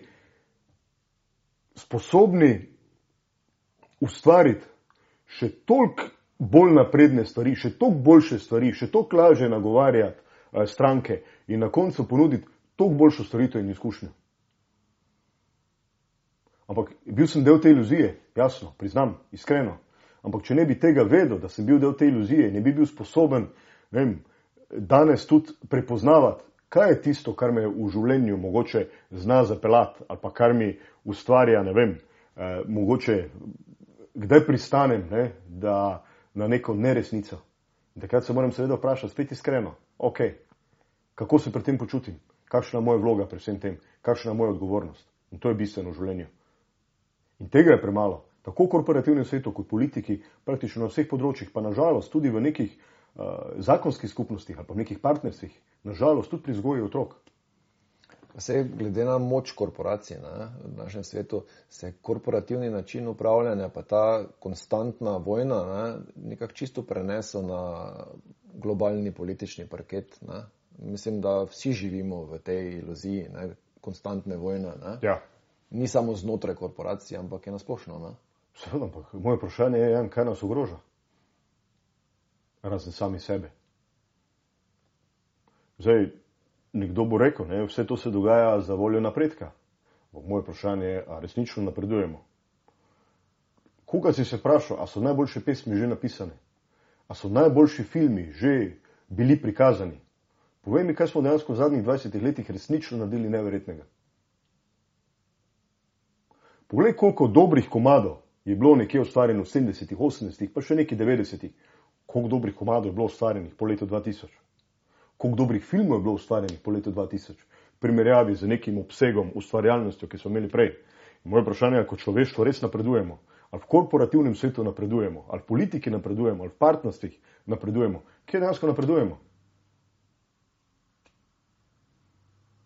Se veš, moja misel, ki se mi včasih utrne, ko gledam mladino, ki prihaja, ne, veš, z to pozicijo, ne, zaradi tega. Ja. Telesa se oblikujejo, ne, kot da degradiramo nazaj nekam Navzdol nazaj. v eno drugo stopnjo razumem. evolucijskega razvoja. Ne. Ja. Samo vprašati se moramo, a je res vse, kar počnemo, tisto, kar počnemo v imenu napredka. Zelo veliko napredka tule ne vidim. Mislim, vidim neke obrise zavedanja, zdaj so spet pri tem. Vidim vedno več obrisov tega, da smo se sposobni odreči neki iluziji. Zdaj so vprašanje, v kolikšni meri, koliko generacij bo potrebno, da prepoznamo, kakšno iluzijo smo si ustvarili. Poznaš to zgodbo, Platonovo jamo. Evo. A ne živimo vsi v tej jami, vidimo zgolj podobe, ki nam jih tam kažejo, nekje na zidu. No, pa se Platon je to napisal koliko, 2500 let ali koliko nazaj. Kaj se je spremenilo? Takrat je že vedel, da je bilo tak in že ves čas je tak človek, mislim, da je nekako jed v to, ne? Ker tam so z verigami pripeti v tiste jame. In vidijo sam naprej, ne? Tako, kot fijakarske konji. Vidijo samo tiste sence, iluzijo, ki jim jih prikazuje nekdo drug. Ja. Politika, korporacije, mediji, družabna omrežja in tako dalje. Za vprašanje, ne? Na mesto. In tudi razlog, zakaj ne gledam televizije, zakaj ne spremljam poročil. Kaj se dejansko pri novicah, razen mogoče slika, ki je danes seveda boljša, barve so bolj žive, zvoki so bolj izraziti, kaj se je dejansko v več kot 2000 letih spremenilo? Popolnoma nič. Veš, kak je z iluzijo? Zdaj, če sva že vzela Platonovo priliko v Tlinje za primer, ne? On potem, ko tisto, če se strgaš z verige, pa greš tisto pot iz ven, ne? Ampak, ko pa prijaš ven na sonce, pa prvič v življenju vidiš sonce, ne? Je pa tako močno bleščeče, da tako boli, da tistega ne moreš zdržati in potem greš nazaj noter. Ne? To pomeni, da če mi pustimo, da se naša iluzija razbline, ne? Smo sploh zmožni to preživeti, ker ko se iluzija enkrat razbline, ni več vrnitve. Ne? Zato je mogoče ta strah tako močno prisoten, da niti ne upamo pogledati. Mislim, najboljši del same te alegorije je seveda, da se tak je seveda zunaj spregledal in je videl sonce. Sonce kot najvišje dobro, ne, nekaj najbolj dobronamernega. Zato je tudi kasneje Aristotel sam poudaril v svoji alegoriji o soncu, kjer je sonce označil kot nekaj najboljšega, najbolj dobronamernega, ne, kar lahko doživimo v tem univerzumu. In je dejansko resnico in znanje podredil dobronamernosti. Kaj ti danes pomaga, da ti širiš neko resnico, da širiš neko znanje, če to ne počneš na dobronameren način? V resnici pa tako veva, se sama resnica je iluzija. Pa lahko imamo tle neskončne debate o tem, kaj je resnično, kaj ni resnično. Ne? Ampak tale, ki se odloči, in to je nek človeški, zato ker imamo v sebi globoko neko dobronamernost. Mi želimo seveda tudi vsem drugim pomagati. In tale, ki pride, ko enkrat zazna sonce kot najvišje merilo dobrega, se želi vrniti v jamo in vsem ostalim pokazati, da živijo v iluziji. Pridite ven. In seveda tam ima spet težavo, ker se njegove oči, ki so se navadile na svetlobo, ne vidi, dejansko tema ga toliko zmoti, da enostavno ga v prvi fazi zaslepi. Ponovno. In ne vidi. In ko ljudje seveda to vidijo, tale je šel ven, ampak prišel je v slabšem stanju nazaj, zaslepljen. Tle pa ni najboljša ideja, da mu sledimo. In to je danes največji izziv. Veš tudi, komu slediti? Čigava resnica je danes prava? A je to nek politik, ki seveda že pred volitvami obljublja vse živo, ali je to nek generalni direktor nekega podjetja, ki seveda vedno vsako stvar skuša zaposlenim prikazati kot v tej zelo sončni podobi. Wow, to bo dobro, vse se bo spremenilo, vse bo krasno, vse bo čudovito, vsi bomo od tega nekaj imeli. Pa se potem stvari ne odvijajo v tej smeri, kar zelo hitro vidimo kasneje, da je ta pot iz jame ven na sonce je izredno zahtevna in tu je seveda zelo pomembna faza te transformacije, neke spremembe. Ampak danes ni več samo to, da smo mi, če želimo biti boljši, napredovati, da si moramo upati narediti to spremembo. Biti iskreni dovolj, da rečemo fakt, kako so stvari do danes funkcionirale, v bodoče več ne bojo, ne? Danes je še nekaj drugega. Svet, ki smo si ga ustvarili, zdaj imenujejo ga tako imenovan VUCA svet, ne? Zelo neprevidljiv, dvoumen svet, zelo kompleksen svet, ne? Zelo volatilen svet.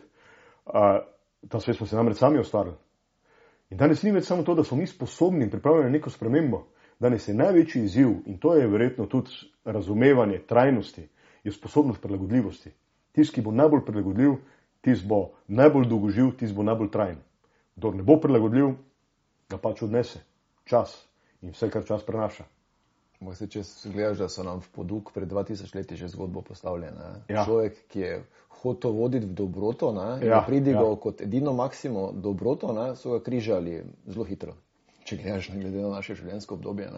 To nam je nekako v poduk že 2000 let, da mogoče ni dobro se ločiti po razmišljanju od večine, sploh pa ne pridigati tej večini karkoli. Mislim, zelo zanimivo je, da so tako, cerkvene ustanove, so med vikendi oziroma sploh v nedeljo so predvsem polne. Zdaj samo vprašanje, koliko od tega, kar se tamle noter pogovarjamo ali pa zvenimo, koliko ljudje v teh, če to imenujejo neka krščanska, dobronamerna, ta sončna načela, koliko tega potem dejansko živimo v preostalem delu tedna. Veš koliko? Dokler prvič ne zagusti.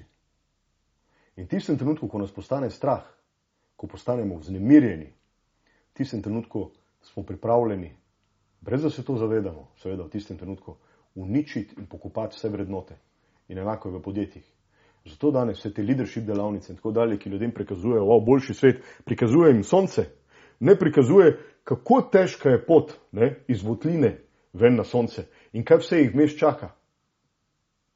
Vidi sonce. In enako je v politiki, enako je v korporacijah. Pokaže sonce, nikomor pa ne pokažeš, kakšna je pot do tja, da prideš do sonca. In to je tisto, zakaj večinoma tudi leadership workshopov danes tako zelo žalostno propade in zakaj zaposleni, ki se niso več pripravljeni odreči tej viziji, temu pogledu sonca, zakaj niso več pripravljeni ostati v podjetju. Tako da vsakega, zdaj že mogoče malo prihaja v ta del, s katerim sodelujem danes v podjetjih, ga že opozorim na samem začetku. Če ne boš stal za tem, da to spremembo spelješ z ekipo do konca, boš ostal brez polovice pa vse tretjine svoje ekipe. In to najboljših. Tisti, ki niso več pripravljeni izgubiti pogleda do sonca. Zdaj se trenutek vrnimo v trenutek razočaranja tvoje. Ker zdaj smo nekako govorila bolj ali manj o tistem trenutku. Ti si začel spoznavati, da se ne sklada z vrednotami podjetja tvoja pot, da se ne moreš več tam najti in potem si se moral odločiti. In potem ti si imel svojo nekaj veliko ekipo, kaj več kot 3000 ljudi, koliko je? 2000. 2000. Veš kaj je, gledaj, zelo preprosto. Jaz sem si ustvaril iluzijo, ko sem prišel v to podjetje. In to je bil tudi moj speech, ali pa rečemo temu pitch, še bolje rečeno, 2-minutni govor na samem razgovoru za službo. Kako si jaz predstavljam to podjetje? In najverjetneje sem imel na drugi strani pri teh, ki so seveda z mano izvajali ta intervju, ta razgovor, posameznike, ki so si želeli nekaj podobnega. In tisto, kar sem jaz povedal, tistih je blazno nagovorilo. Zdaj, ti posamezniki, ki so bili na drugi strani, tega seveda v tem podjetju niso speljali. In večine jih danes v tem podjetju več ni.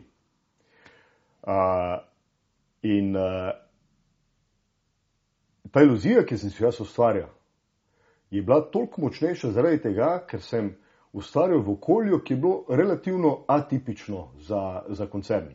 Namreč to je bilo okolje v eni relativno pregledni majhni državi, kot je Slovenija, čeprav se to je vsem bilo tudi jasno, da je to precej kompleksen trg. Ravno zaradi svoje majhnosti. Daleč od oči, daleč od teca seveda pomeni, da imaš malo več tega manevrskega prostora. Takrat je podjetje bilo precej drugačno. Zelo veliko je bilo nekih priložnosti, ki sem jih lahko sam seveda z svojo ekipo izkoristil, da smo res prišli s takimi zelo inovativnimi, zelo prodornimi idejami. In te ideje so v praksi vrhunsko funkcionirale.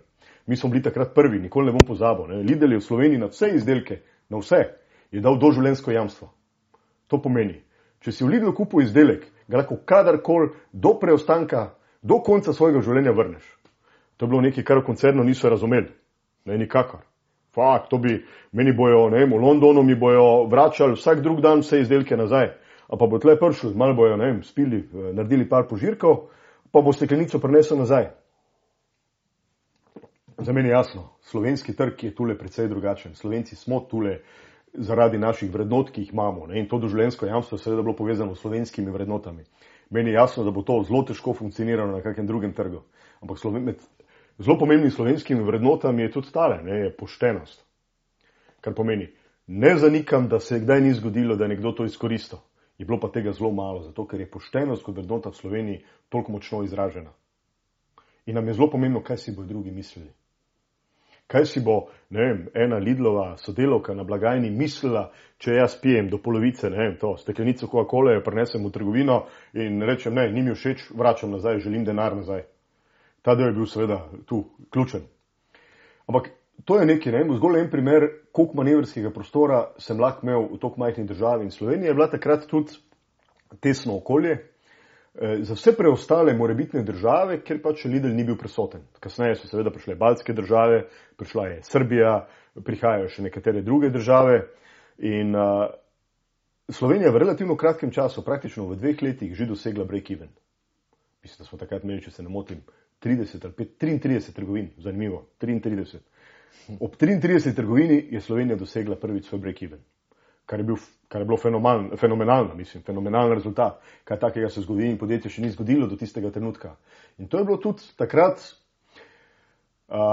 dovolj, da je lastnik, ker ne vem, niso se o tem nič pogovarjala, Lidl v Sloveniji dejansko začel kot podružnica avstrijskega Lidla 2007. 2009, ravno zaradi tega break-evena in rezultatov, ki smo jih dosegali v Sloveniji, se lastnik odločil, da Slovenijo samostojim, bo Slovenija samostojna država. To priča o tem, da ni bilo tega zaupanja, ne, da je ena toliko majhna država kot Slovenija sposobna preživeti sama za svojo upravo in za vsem pač, kar sodi zraven. Pa Slovenija je in to je Slovenija dokazala. In Slovenija je takrat postala nekako pilotni projekt za vse ostale primerljive države v Evropi, ki so se kasneje izkazali res kot zadetki v polno. Baltske države, ki sem jih omenjal, so nekako bile modelirane po slovenskem vzoru.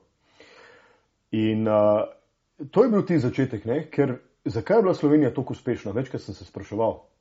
A je to povezano samo s samim trgom, da so nas ljudje sprejemali? Zdaj lahko rečemo, o tem so se že pogovarjali. Na začetku nas niso precej sprejemali, ne? Imeli so precej pomislekov. Edni smo mislili, celo bilo, v Sloveniji se prodaja samo to, kar v Nemčiji ne prodajo. To je dejansko škart roba, to je tisto, kar gre za smeti, pa pač v Slovenijo pošljejo. Daleč od tega. Ne?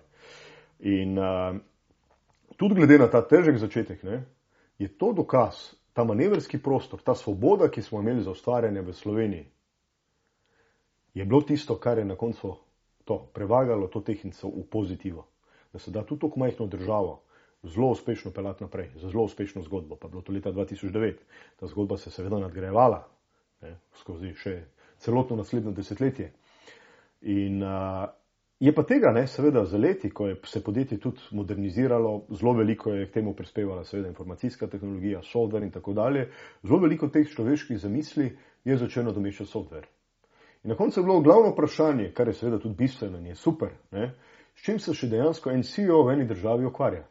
Vedno pravim, ne, en CEO oziroma tisti, ki nosi največjo odgovornost v podjetju, ima zgolj 2 funkciji. Prva funkcija je, da skrbi za razvoj svojih sodelavcev, ki so ti ključni za uspeh, drugače ne gre. Ne, tudi pogovor o AI-ju, a je lahko to kreativen, kot je lahko resnično človek v idealnih okoliščinah. Ampak če človek želi biti kreativen, mora biti sproščen.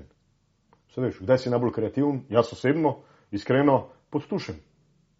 Če moram karkoli sestaviti, ali pa mi nekaj ne gre v tistem trenutku skupaj, grem pod tuš, zgodba se sestavi. Vse to je moja izkušnja. Ta oblika sproščanja. In brez sproščenosti ni kreativnosti. In to je dejstvo. To danes dokazuje tudi neuroznanost, z neštetimi primeri in raziskavami. In to je ta kreativnost. Zdaj z leti seveda, ne, software. In zdaj se moramo seveda vprašati, ne, kaj počnemo dejansko z vso podporo, ki jo imamo, ne. Koliko še tu tega kreativnega dela, ali bomo zdaj, ne vem, tudi oglasna sporočila popolnoma zamenjali z AI-jem, koliko še bo tu dejansko tega kreativnega dela. Ker kaj bo AI počel? AI bo dejansko štanca ene in iste zgodbe. Kje je tu drugače? Kaj bo na koncu? Bojo podjetja imeli več ali manj iste oglase. Kje je tu dodana vrednost? Sama veva, ne? Najboljši oglasi so tisti, ki so res drugačni, ki so res prodorni. A je sposoben tak oglas ustvariti AI v tem trenutku? Težko. Je sicer bolj sproščen kot je človek, ne? Ampak po drugi strani, ne, ima človek izredno moč za spreminjanje in za soustvarjanje boljše prihodnosti. Samo se ravno uniformnost je tista, veš, ko smo prej omenjala, da po 2.0 več ni nekih dobrih glasbenih del pa dobrih filmov. Mislim, ni take količine vsaj, ne. Se mislim, da je uniformnost tista, ki je kar problem, ne, ker se vse dela Absolutno. po nekih globalnih pravilih, ne. Včasih je tak je bil tukaj, je naredil nekaj po svoje, pa ta tu nekaj po svoje. Zdaj so pa neka pravila, ne, ki vsi mislimo, da se jih moramo držati. Ne. Ja. Veš, imaš točno pravila, kako napisati scenarij, imaš pravilo, kako komad narediti, in potem kaj pride? Štanca. Že brez AI. Štancanje. Vse smo rekli, ne, ta komad je pa čista štanca. Kaj to pomeni? To je reciklaža. Nečesa, kar je že bilo slišano. Super, to sem že nekje slišal. Pozabi. Ne, in seveda z leti, zdaj, če nadaljujem drugi del, ne, s katerim se pa bi vodja, tisti, ki nosi glavno odgovornost, mogel ukvarjati, je pa seveda prihodnost podjetja. In spet je povezano s prvim. Ne boš prihodnosti podjetja razvijal na nek ustvarjalen način, če ne boš spodbujal ustvarjalnosti pri svojih sodelavcih, v svoji ekipi. In to sta njegovi glavni nalogi. Zdaj samo vprašanje. Ne? In tu je izziv. Bolj kot imamo neko softversko podporo v neki organizaciji, kar je super, ne, za neke določene stvari, zato da nam je lažje, da smo bolj učinkoviti, da se lažje potem posvečamo tema dvema, ne, funkcijama, ki jih omenjava. Je pa po drugi strani vprašanje, koliko manevrskega prostora nam dejansko vsa ta tehnološka podpora sploh še v organizacijah omogoča. Ker namreč kaj je največji izziv? In to je izziv politike, korporacij, vsega ostalega. Da začnemo verjeti, da je vsak nadomestljiv. Zdaj doskrat slišiš, ne, to mantro, vsak je nadomestljiv. Jaz se s tem ne strinjam. Dejstvo, da vsak sodelavec, ki sem ga zgubil v vseh teh letih, je pustil neko luknjo. Ampak na tej človeški ravni. In kaj je na koncu bistveno v organizacijah, ne, ki temeljijo na nekih medosebnih odnosih, je človeška raven. Za kar gledamo danes, ne, so hitri dosežki. Hitri dosežki seveda zahtevajo zelo veliko energije, kar pomeni, da bo imeli svojo posledico. In že to, kako naša telesa spreminjamo, kako spreminjamo neko strukturo naših možganov, da zgubljamo ta kreativni del, ne, rečemo temu desno polovico možganov, ne, ki postaja vse manj občutljiva z poudarkom na levi polovici možganov, več logike, več sistema, manj čustev in vsega ostalega. Samo čustva so osnova motivacije. Čustva so osnova motivacije. Kako bo ljudje motivirani, če ni več prisoten čustveni element? In razumevanje vodje, da zna svoja čustva izražati na pristen način, tudi ko zajebe, da reče, gled, zajebil sem in ne počutim se dobro. V tem trenutku, ker sem zajebal. In začne razmišljati, kako bo to popravil. Povabi ekipo k razmišljanju, kako lahko te stvari popravimo ali poredimo na ta način, da več ne bo prišlo do te jebe, v katero smo se spravili. A pa nas je spravil vodja. To je na koncu bistveno. In sposobnost tega, ne, momenta priznati neko napako na nek in izraziti o tem pristna čustva, ustvarja to motivacijo, da se nekaj spremeni. Na podlagi logike ne. Vse ljudje nismo logična bitja, ljudje smo racionalna bitja. Za logiko imamo sisteme. In v tistem trenutku, ne, ko ljudi začnemo zamenjevati za logične sisteme, v tistem trenutku se začenja to razočaranje v organizacijah, v kateri razlagam. Sej tako, ko malo fragmente tu pa tam poberem, ne, je moralo biti tebi kar težko. Na koncu zaupanje je upadlo, manevrski prostor se je zmanjšal, kreativnosti skoraj da ni bilo več, ne. Moral si v bistvu servisirati nekega šefa za to, da se je boljše počutil, ne. To je tako, da si se v eno kletko spravil, pa si ujet, to je bilo pač tvoje zadnje obdobje v Lidlu. Se meni si slišal na tak način, no. Mislim, je na nek način, zato ker je zelo čustveno doživljaš vse to. Ne? Najprej seveda, kar moraš doseči pri samem sebi, da se posloviš od te iluzije, da je podjetje tvoj otrok. To je ful pomembno. In da, veš, sebi postaviš nekje spomenik v vhodni avli. To je prvi del, ki je zelo pomemben. Da se tu čustveno ločiš od nečesa, kar razumeš, da to ni tvoja zgodba. Ti si dejansko bil del te zgodbe, ni pa to tvoja zgodba. To je zgodba nekoga drugega. Ker na vse zadnje, ne, jaz ne servisiram nekih svojih interesov. Če zelo poglobljeno pogledava, ne, s tem, da sem, ne vem, del enega koncerna in da nosim svoj del odgovornosti za ta koncern, v osnovi servisiram interese lastnika. Zelo preprosto. In za lastnika sem toliko časa interesanten, seveda dokler servisiram njegove interese. Na koncu sem tudi večkrat imel z svojim šefom, pa smo se načeloma zelo dobro razumela. Samo so pač imela malo različne poglede na življenje in na prihodnost. Ne. Je bil eden izmed teh, lahko rečemo, evo, pod narekovaji očitkov, Gregor, tvoje razmišljanje se preveč oddaljuje od koncernskega. Jaz sem tako potem, ko sem bil pri sebi na čistem, ko sem bil sposoben prepoznavati, da sem se sam spravil v neko, ne vem, lastno resnico, v neko iluzijo, ne, sem to doumel kot kompliment. Kot prvi pravi kompliment. Pa se v osnovi, a ni to logika tega, kar tule počnem, da razmišljam svojo glavo. In to je potem tisto, kjer sem pa spoznal, kjer sem dobil še ti zadnji odgovor na tista, ne, vprašanje mojega 82-letnika, ne, je, a imaš občutek, da svet, kot ga doživljaš, da je to nek realen svet, v katerem si lahko popolnoma pristen, popolnoma avtentičen. In na koncu sem spoznal, da temu ni tako, ker če želim še dalje vztrajati v tem svetu, bo mogel biti nekdo, kar jaz nisem. In danes rečem, ni problem korporacij, problem je v meni. Ne? Jaz sem bil tule problem, jaz sem se ujel v neko predstavo, kakšen moram biti in predvsej časa trpel zaradi neke neautentičnosti, nepristnosti. Na koncu pa enostavno mi je zmanjkalo energije, da bi lahko v tem vztrajal še naprej. In bolj ko sem bil iskren do samega sebe, bolj pristen, bolj avtentičen, teže mi je v tem okolju bilo, bolj mi je to okolje postajalo tuje. In se v tem okolju več nisem znašel. In danes, če bi nekdo vprašal, Gregor, bi lahko šel nazaj? Težko. Jaz mislim, da v takem okolju, na ta način, zdaj, ko mogoče neke stvari razumem na drugačen način, bi zelo težko preživel na daljši rok. Razen, če bi imel to možnost, a pa tudi sposobnost v tolikšni meri, da to okolje popolnoma spreminjam.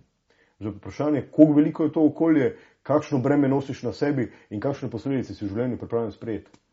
Tebi se je že na telesu odražalo. Ne? Ja, dvakrat sem se, tako rečem temu, prelomil hrbet. Prvič mi ni bilo jasno, prvič sem pa mislil, ja, mogoče preveč sedim.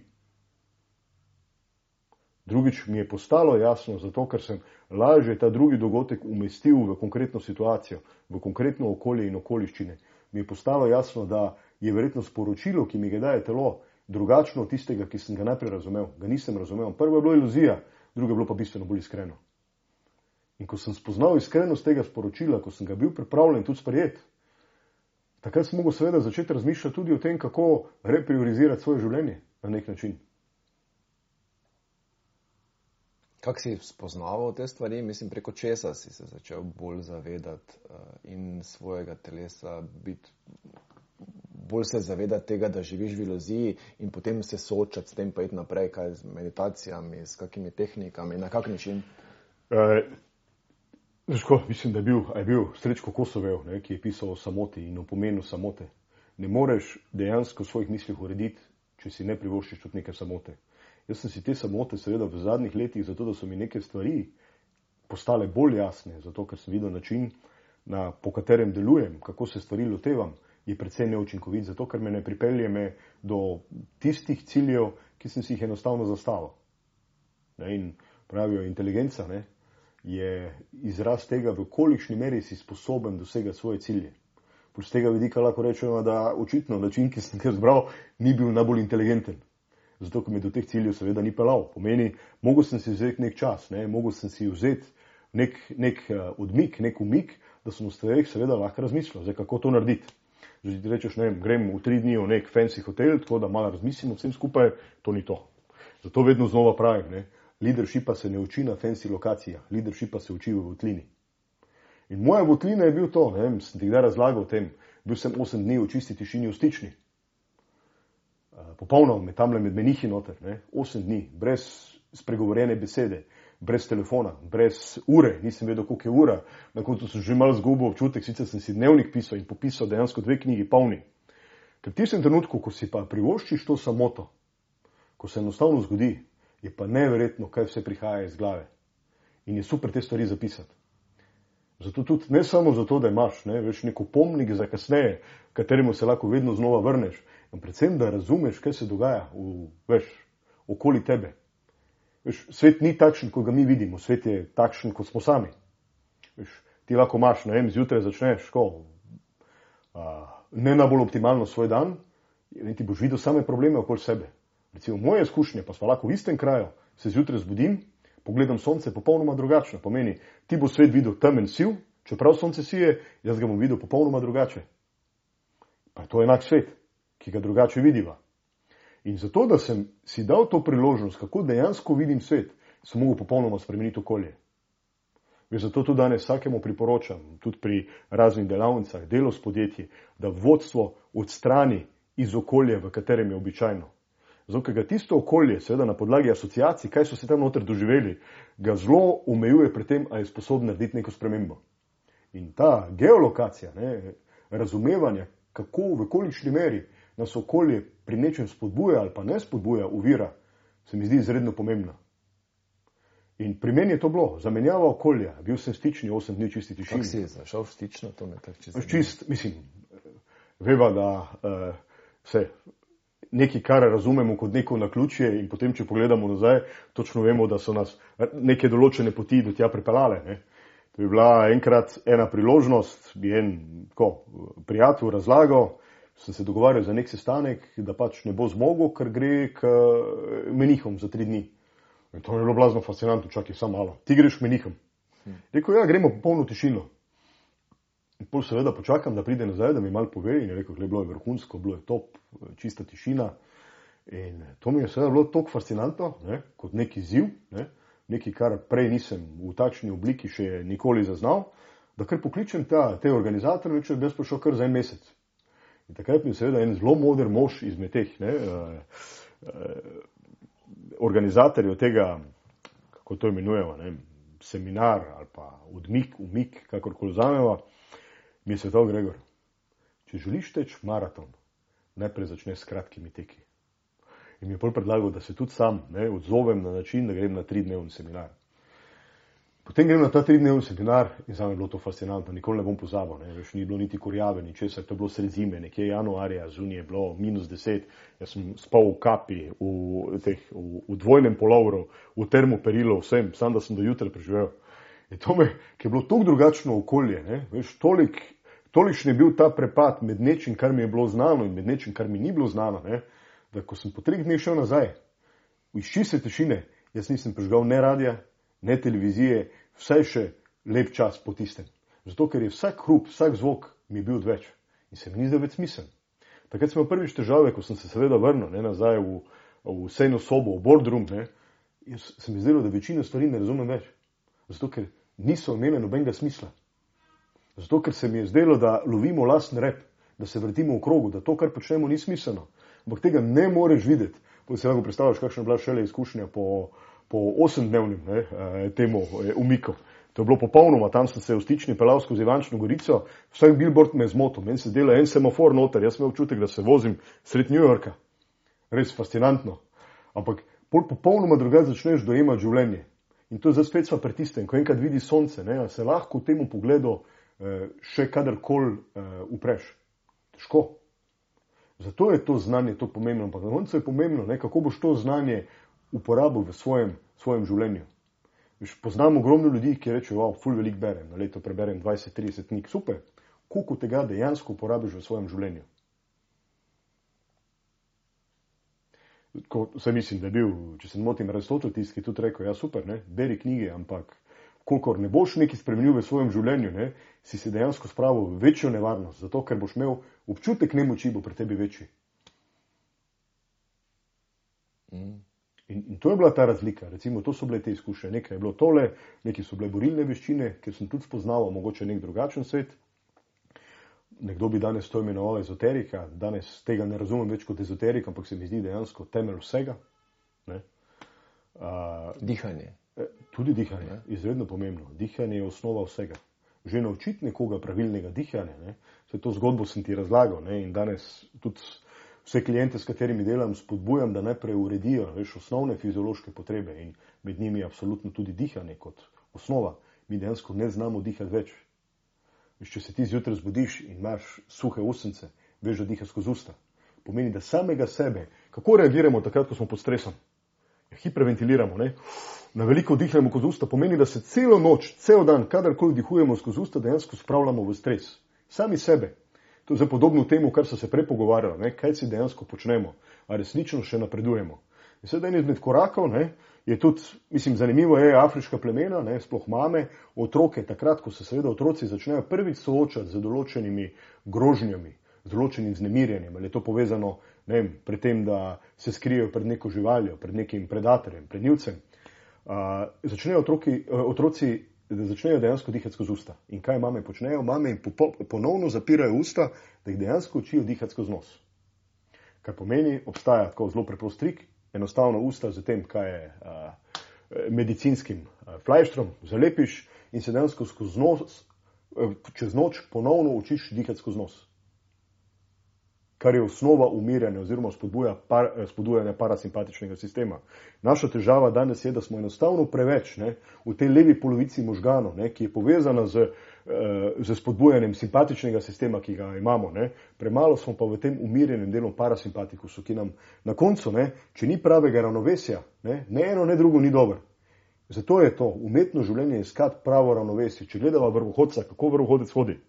Tisti trenutek, ko se preneha nagibati, rahlo na levo in desno stran, dejansko pade. Pomeni, preveč se nagnem desno, preveč se nagnem levo, bom padel. In umetno življenje ne to hoditi po ravni črti po sredini, ampak z čim manjšimi oscilacijami dejansko loviti ravnotežje. Vsi imamo vzpone, padce. Vprašanje je edino, koliko visoki so ti vzponi in koliko visoki so padci. Zato bodi zelo previden pred visokimi vzponi in zelo previden pred globokimi padci. To je tisto, kar sem do zdaj, rečemo, v tej polovici življenja, v kateri se v tem trenutku nahajam, nekako spoznal kot tisto, kar mi v življenju najbolj učinkuje. V tem trenutku. Ničesar več ne jemljem kot sveto resnico, daleč od tega. Jemljem pa nekaj kot resnično tisto v tistem trenutku, kar mi najbolj koristi. Pomeni, če nekaj ponavljam in dosegam, nek učinkovit proces, kot to, ki se kaže v seveda rezultatih, na učinkovit način doseženih rezultatih, je to v tem trenutku zame resnično. Kar pomeni, lahko se to spremeni. Okoliščine se spremenijo. Pomeni, bom spet mogel iskati neko novo resnico, ne pa vztrajati v tem, kar ne deluje več. Niti približno. Zdaj si kar globoko v duhovno stran tudi zašel. Kako uravnoteževati duhovno in materialno plat življenja? Ja. Mislim, ker sta velikokrat ta način življenja, ki prenaša materialna sredstva, je velikokrat v nasprotju z temu, kar se na duhovni strani učiš. Kako to dvoje vodiš? Najprej moramo definirati, kaj pomeni duhovno. Jaz si duhovnost predstavljam kot interpretacijo kozmičnih zakonov. Zelo preprosto. Pomeni, to obstaja, to je fizika.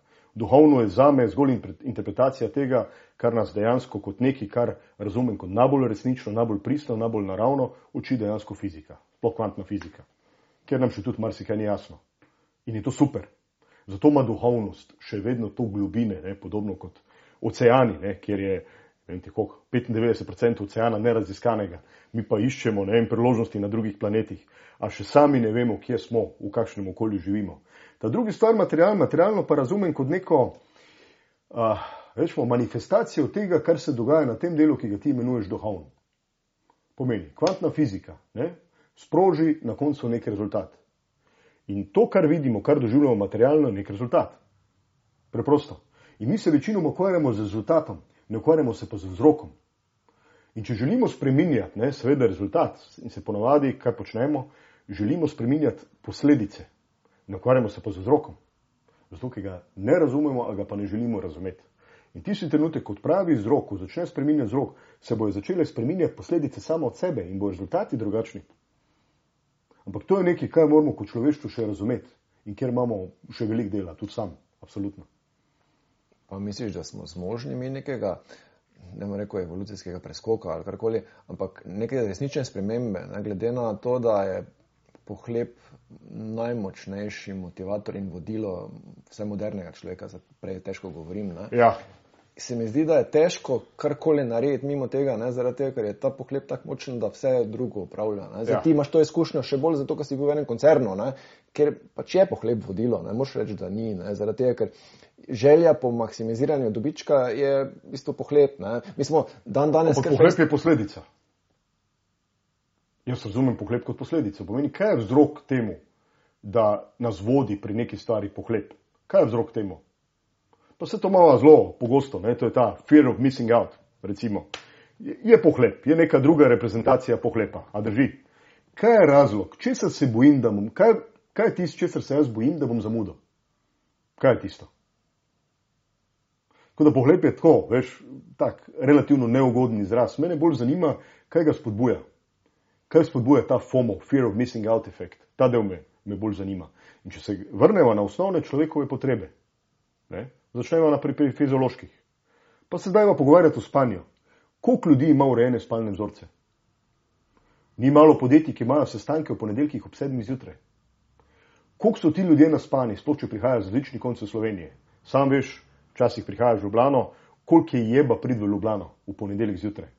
Pomeni, ljudje prihajajo nenaspani, zato ker morajo predčasno iti v doma, verjetno že celo nedeljo, razmišljajo o tem, kaj jih naslednji dan zjutraj čaka, se spet spravijo pod stres, spet dihajo skozi usta, bolj intenzivno, zjutraj se odpravijo na pot, predčasno, pride do firme, ob 7 jih čaka sestanek.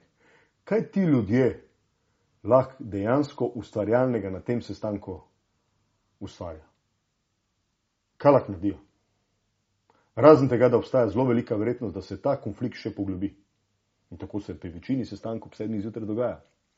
Koliko so ti ljudje dejansko ustvarjalni? Koliko dejansko prispevajo k temu, da bo podjetje napredovalo? Da bo napredovali kot organizacija? Sva pri spanju. Prva stvar.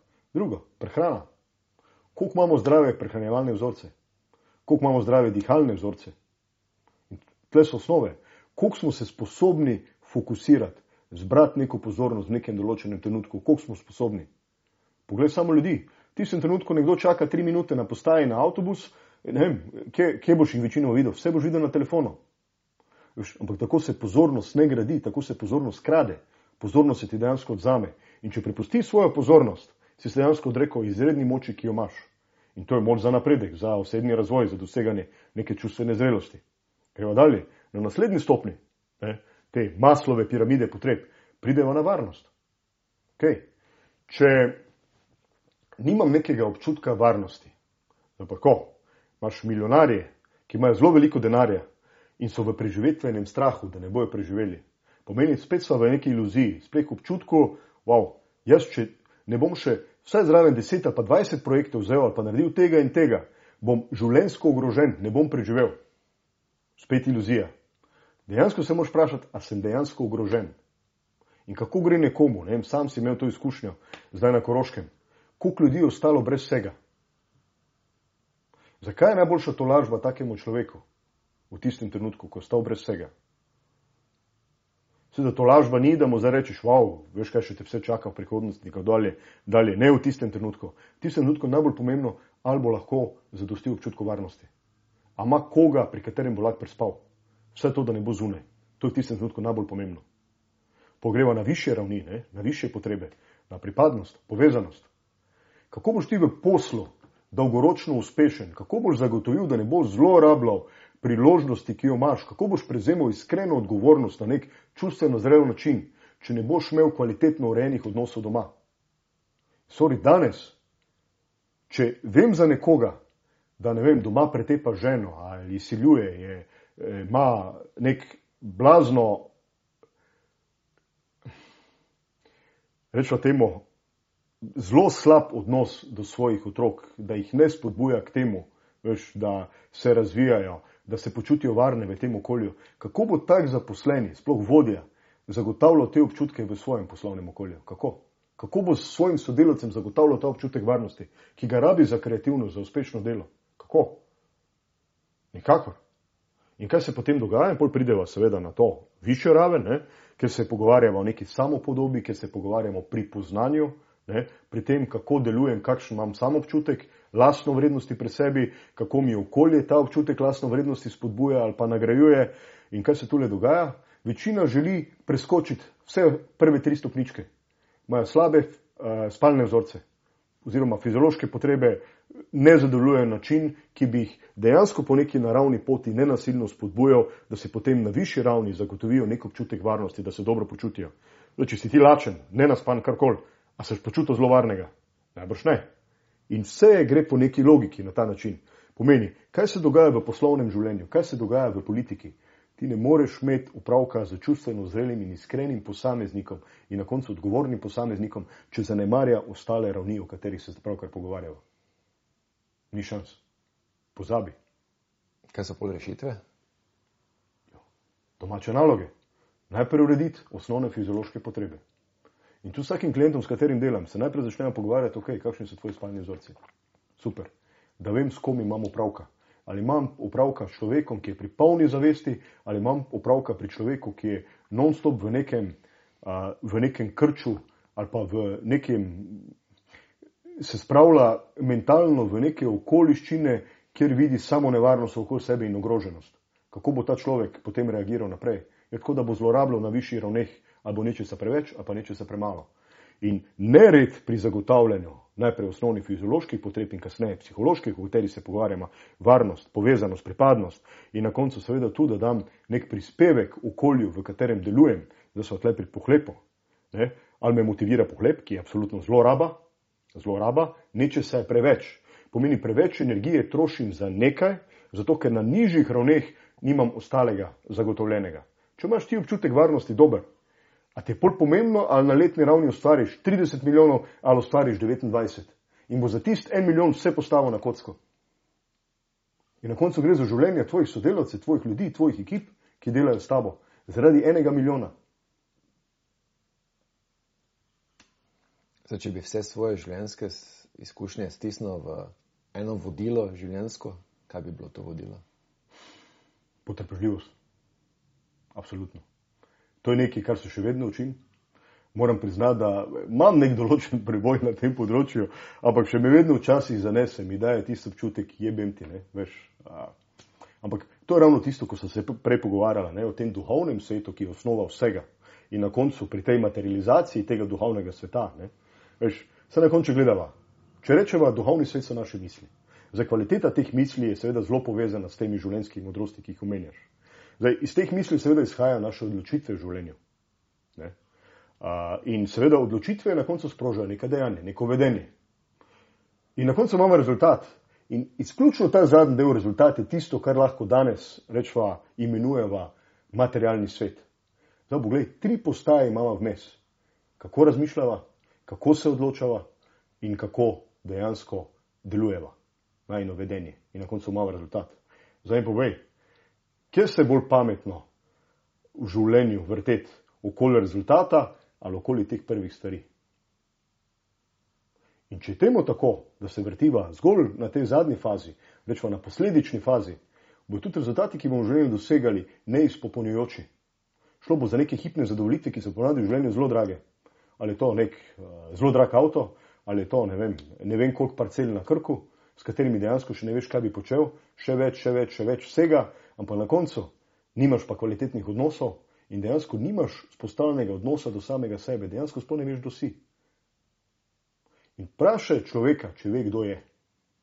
Ampak to lahko zgolj na ta način ugotoviš, ne? Kaj si dejansko v življenju želim, zakaj si to želim, spet sva pri teh potrebah in na koncu, kako dejansko to ustvarjam, kakšno pot izbiram za to, ali so to bližnjice, ne?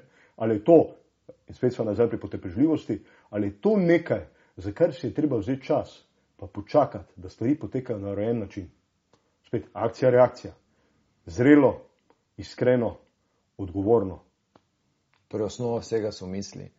Ti si kar nekaj delal na tem, kar si mi omenjal, Silva metodo, AEQ, Qigong, še kaj verjetno, pa sem zdaj s tem trenutkom pozabil. Pa je, veš kaj, tudi se v zadnjem letu, ne, se malo več energije usmeril, tudi to zanimivo, ne, veš, po tistem, ko sem zapustil korporativni svet, sem se lotil vsega, ne, česar, kar me je mogoče prej malo pritegnilo, pa si nisem vzel dovolj časa za kaj takega, ker so včasih to stvari, ki zahtevajo seveda nek določen čas, ali pa stvari, ki so mi bile blazno nesimpatične. In kar sem v življenju ugotovil, da stvari, ki so mi bile najbolj nesimpatične, so bile dejansko tisti ključi, ki so še mi manjkali v posameznih ključavnicah do vrat, ki so me popeljale do naslednje ravni razumevanja, kaj sploh življenje je na nek način. In tako sem se lotil, neurolingvističnega programiranja, ki mi je bilo vedno tako, neka bližnjica. Ampak, veš, to je spet neka predstava, ki si imel neka iluzija, ker mi je nekdo dal zgolj neke parcialne informacije. Pomeni, bil sem tisti, ki je tam uklenjen v tisti votlini in gleda zgolj neke sence. Kasneje sem prek NLP-ja pa ugotovil nekaj, kar mi pa resnično predstavlja strast in to je hipnoza. Tako da sem se s tem področjem malo več ukvarjal v zadnjih mesecih, predvsem z vidika razumevanja, Zakaj so misli takšne, kot so, kakšna so njihova kvaliteta in kaj sprememba kvalitete teh misli na koncu prenese na samih rezultatih. In je, mislim, prelomno, prebojno razumevanje tega. Hipnoza, kaj je samohipnoza?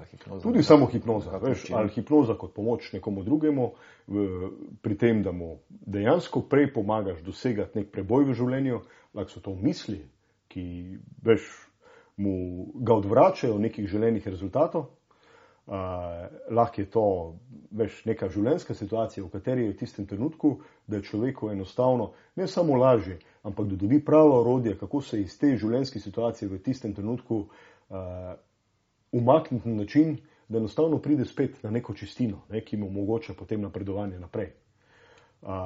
Tako da hipnoza z tega vidika tudi učenja posameznikov, kako z samohipnozo, z močjo neke vizualizacije, kar je v športu danes zelo pogosto, kar je nuja pravzaprav, na koncu doseči rezultate, za katere si tako prizadevaš, ker na koncu veva, lahko imaš športnika, vrhunskega športnika, ki ogromno trenira, pa rezultati ne bojo štimali na koncu. Kje je problem? Verjetno ne v treningu. Problem je v mislih. In misel je osnova za rezultat, ki si ga želiš v življenju.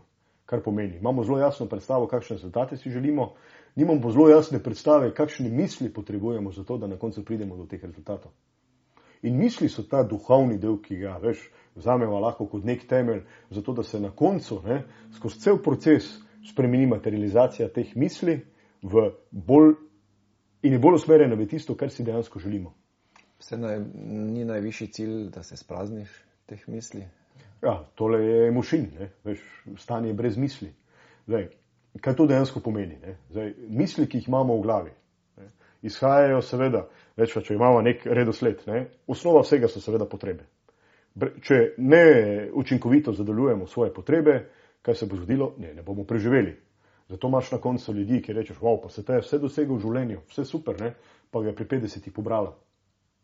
Ni, absolutno ne. Zato, ker je zanemarjal, ravno to urejenost, ki jo prenaša narava, to sintropijo, ki jo zahteva, zato da lahko kot človek, kot človeško bitje napreduješ. Od osnovnih fizioloških potreb, čutka varnosti, pripadnosti, povezanosti, samopodobe in tako dalje. Ta del. Če iz teh potreb prihajava seveda na področje prepričanj. Kaj vpliva na naše prepričanje? Tu se lahko malo pogovarjamo o tem kolektivnem duhu, kolektivno nezavedno. Zakaj Slovenci ne dosegamo teh rezultatov, ki si jih tako želimo? Zakaj? Zaradi prepričanj, ki jih imamo. In prepričanja so misli. Drži. Dokler, recimo, večkrat se tako malo pohecamo, ko se pogovarjamo, kaj je neka taka zelo tipična slovenska posebnost. In vsi rečejo zavist. Kaj pomeni zavist na ta način? A je zavist toliko slaba, če ti reče, vem ti, če Jože, moj sosed, to dosegel, pa daleč od tega, da bi Jože ne bi bil sposoben tega doseči, je to dokaz, da se to da doseči. Pomeni, tudi zame je to dovoljeno, tudi jaz lahko to dosežem, ali pa dosežem še kaj drugega. Vse je mogoče iz tega vidika. Vprašanje je, ko neki rečemo, jebem ti, Jože ima nov avto. Kako? In se začnemo z Jožetom ukvarjati, ne pa sami sabo. To je problem. Takrat. In zdaj so spet na tej miselni ravni. A je to misel? Rečemo temu, jaz to imenujem, mislim, vse tudi v coaching stroki se to imenuje postaviti pravo temeljno vprašanje. A je to dobro temeljno vprašanje? Kako njemu to uspeva? S čim si pa jaz tega nisem zaslužil? Boljše vprašanje je, kaj moram narediti, zato da tudi sam naredim nek preboj v življenju na nekem področju, v skladu z nekimi željami, ki jih seveda imam. To je boljše vprašanje. Ker te to vprašanje vodi do nekega napredka, vodite naprej, vodite do nekega cilja, neke ideje, ki si zastavil. In vse je seveda povezano z nekimi prepričanji, ki jih dobimo. Vzamemo šolski sistem. Koliko so koristna prepričanja, ki jih dobimo v šoli? Recimo, jaz se spomnim, če se vrnem nazaj na svoje otroštvo, v pevskem zboru so mi rekli, ti pa nisi za glasbo. Nisi najbolj. Meni je bilo jasno, kako, valjda, če je to nekaj, kar mi je super. Sem kasneje se lotil igranja klavirja in dejansko, šlo vrhunsko. dokaj sem imel voljo, seveda, za to, nek način. Ampak imel sem prepričanje, da se bi dalo mogoče s kitaro lažje osvojiti kako punco kot s klavirjem. Prepričanje. Ne? In sem potem seveda nehal igrati klavir, potem sem začel igrati kitaro, ampak kitara mi dejansko ni potegnila. Potem sem na koncu oboje, ta del sem pustil. Ne? Ampak spet neko prepričanje, ki mi zagotovo ni koristilo. Zdaj, druga prepričanja, ki jih dobimo, seveda lahko je neka prepričanja dobimo pri nedeljski maši, neka prepričanja dobimo od staršev, dobimo jih od mentorjev in tako dalje. In seveda ta prepričanja sprejemamo in ta prepričanja prekleto natančno urejajo naše življenje v smislu, kakšne rezultate bomo dosegali. Potem so seveda vrednote, ne? Kakšne vrednote iz tega izhajajo, kaj nam je dejansko pomembno, ne? Kaj je naša motivacija, zelo povezana s temi prepričanjami in s potrebami. Zdaj, lahko imamo vrednote v življenju, ne? Ki nama koristijo, ali pa nama koristijo v večini situacij, lahko pa ta ista vrednota na eni drugi situaciji, ko zamenjava okolje, predvsej ne koristi. Zdaj, pogovarjala so se iskrenosti. Moja vrednota je iskrenost. Zdaj, a mi lahko to škodi? V tem trenutku? Ja, lahko. Absolutno. A se ji bom odpovedal? Ne bom. Niti približno. Te škodi ti lahko kratkoročno, ne? Če te gledava, dolgoročno pa težko. Ne? Kakor zajemo, ne vem, so bili ljudje, ki so jih zažgali na grmadi. So bili ljudje, ki so jih postavili pred zid, pa streljali v njih. So bili ljudje, ki so jih prebili na križ. A pa še kaj hujšega. To pomeni, ne vem, veš, ti, kaj so, jih imenujemo preroki, ali pa, kako še bi jih lahko imenovala, ne vem, božji sinovi, ali pa božje hčere, svetniki, svetnice in tako dalje. Oni so dejansko dali svoje življenje za svoje prepričanje in svoje vrednote. Absolutno. Zato, ker so te vrednote kasneje na višji ravni seveda izražali skozi določene stališča, odnos do določenih stvari in na koncu se to kazalo v njihovem vedenju. In tle je logika zelo preprosta, čista matematika, kako prideva na koncu do nekega vedenja. In če želiva vedeti, ne, tista 3 vprašanja, ki so si jih postavila, kaj si želim, zakaj si to želim in kako si to želim, greva enostavno vedenje, vrneva se od vedenja in greva lepo nazaj. In na koncu prideva do tega, katera najna potreba ni zadovoljena. Ali je to občutek varnosti, ali je to, zdaj, če imamo preveč varnosti življenja, se počutiva, kot da so nekje ujeta. Ne? In pol ti manjka, rabi mogoče malo več vznemirjenja, več neke negotovosti. Ne preveč, ampak ravno dovolj, da nimam občutka, da spim, da bom življenje prespal. Pol tretji korak je seveda ravno ta povezanost, pripadnost, ne? Izredno pomembna. Ne? Ljudje smo odnosna bitja, izredno pomembno. Četrti del, ne? Je tudi nek občutek, da nekaj štejem. Da lahko to imenuje pomembnost, kakorkoli, ampak da se ne razume narobe, nek občutek, da nekaj res prispevam. In podjetje je to zelo pomembno. Najboljša podjetja na svetu so tista, ki te 4 potrebe, osnovne potrebe, ki so dejansko ključne za preživetje, znajo na pravi način v svojih procesih spostaviti. Da dajo občutek varnosti zaposlenim. Da jim dajo malo tega adrenalina, malo tega raziskovanja, sposobnosti, ta kreativnost. Pri meni je bilo premalo tega, recimo. Ne. Imel sem nek občutek, določen občutek varnosti, če ne druga že zaradi nekega delovnega mesta, ki ima seveda za to, kar prispevam, neko določeno nagrado, ampak manjko mi je malo več te negotovosti, malo več te kreativnosti. Pol naslednji del je ravno ta povezanost. To je tudi del, ki mi je mogoče malo manjko. Vem, da smo to znali v lastni ekipi zelo dobro vzpostaviti, pa daleč od tega, da še ni bilo potencial, zato da se to krepi naprej. Pa četrti del, ki mi je pa predvsem manjko, je pa ta občutek, da nekaj šteješ. Još nikoli ne bom pozabil.